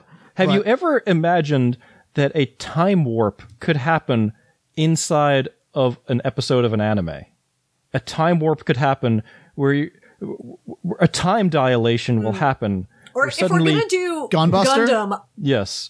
I still need to watch Gundam Origin, so... Gundam the Origin is Gundam. actually super good. And Gundam Thunderbolt Season 2 is about to start next week. Oh, they're doing another season? Good. Next week is the first episode of the... Wait, isn't everyone dead? No, Is everyone is not dead. Okay. Because that was only like the first, like however many chapters of the manga, and the manga's still ongoing. Oh, okay. They are adding some new characters as well. There's like, you'll see it, I guess, in a week. There was so much like bloodshed and horrible maiming in Thunderbolt that I is forgot also who true. lived and who died. Yeah.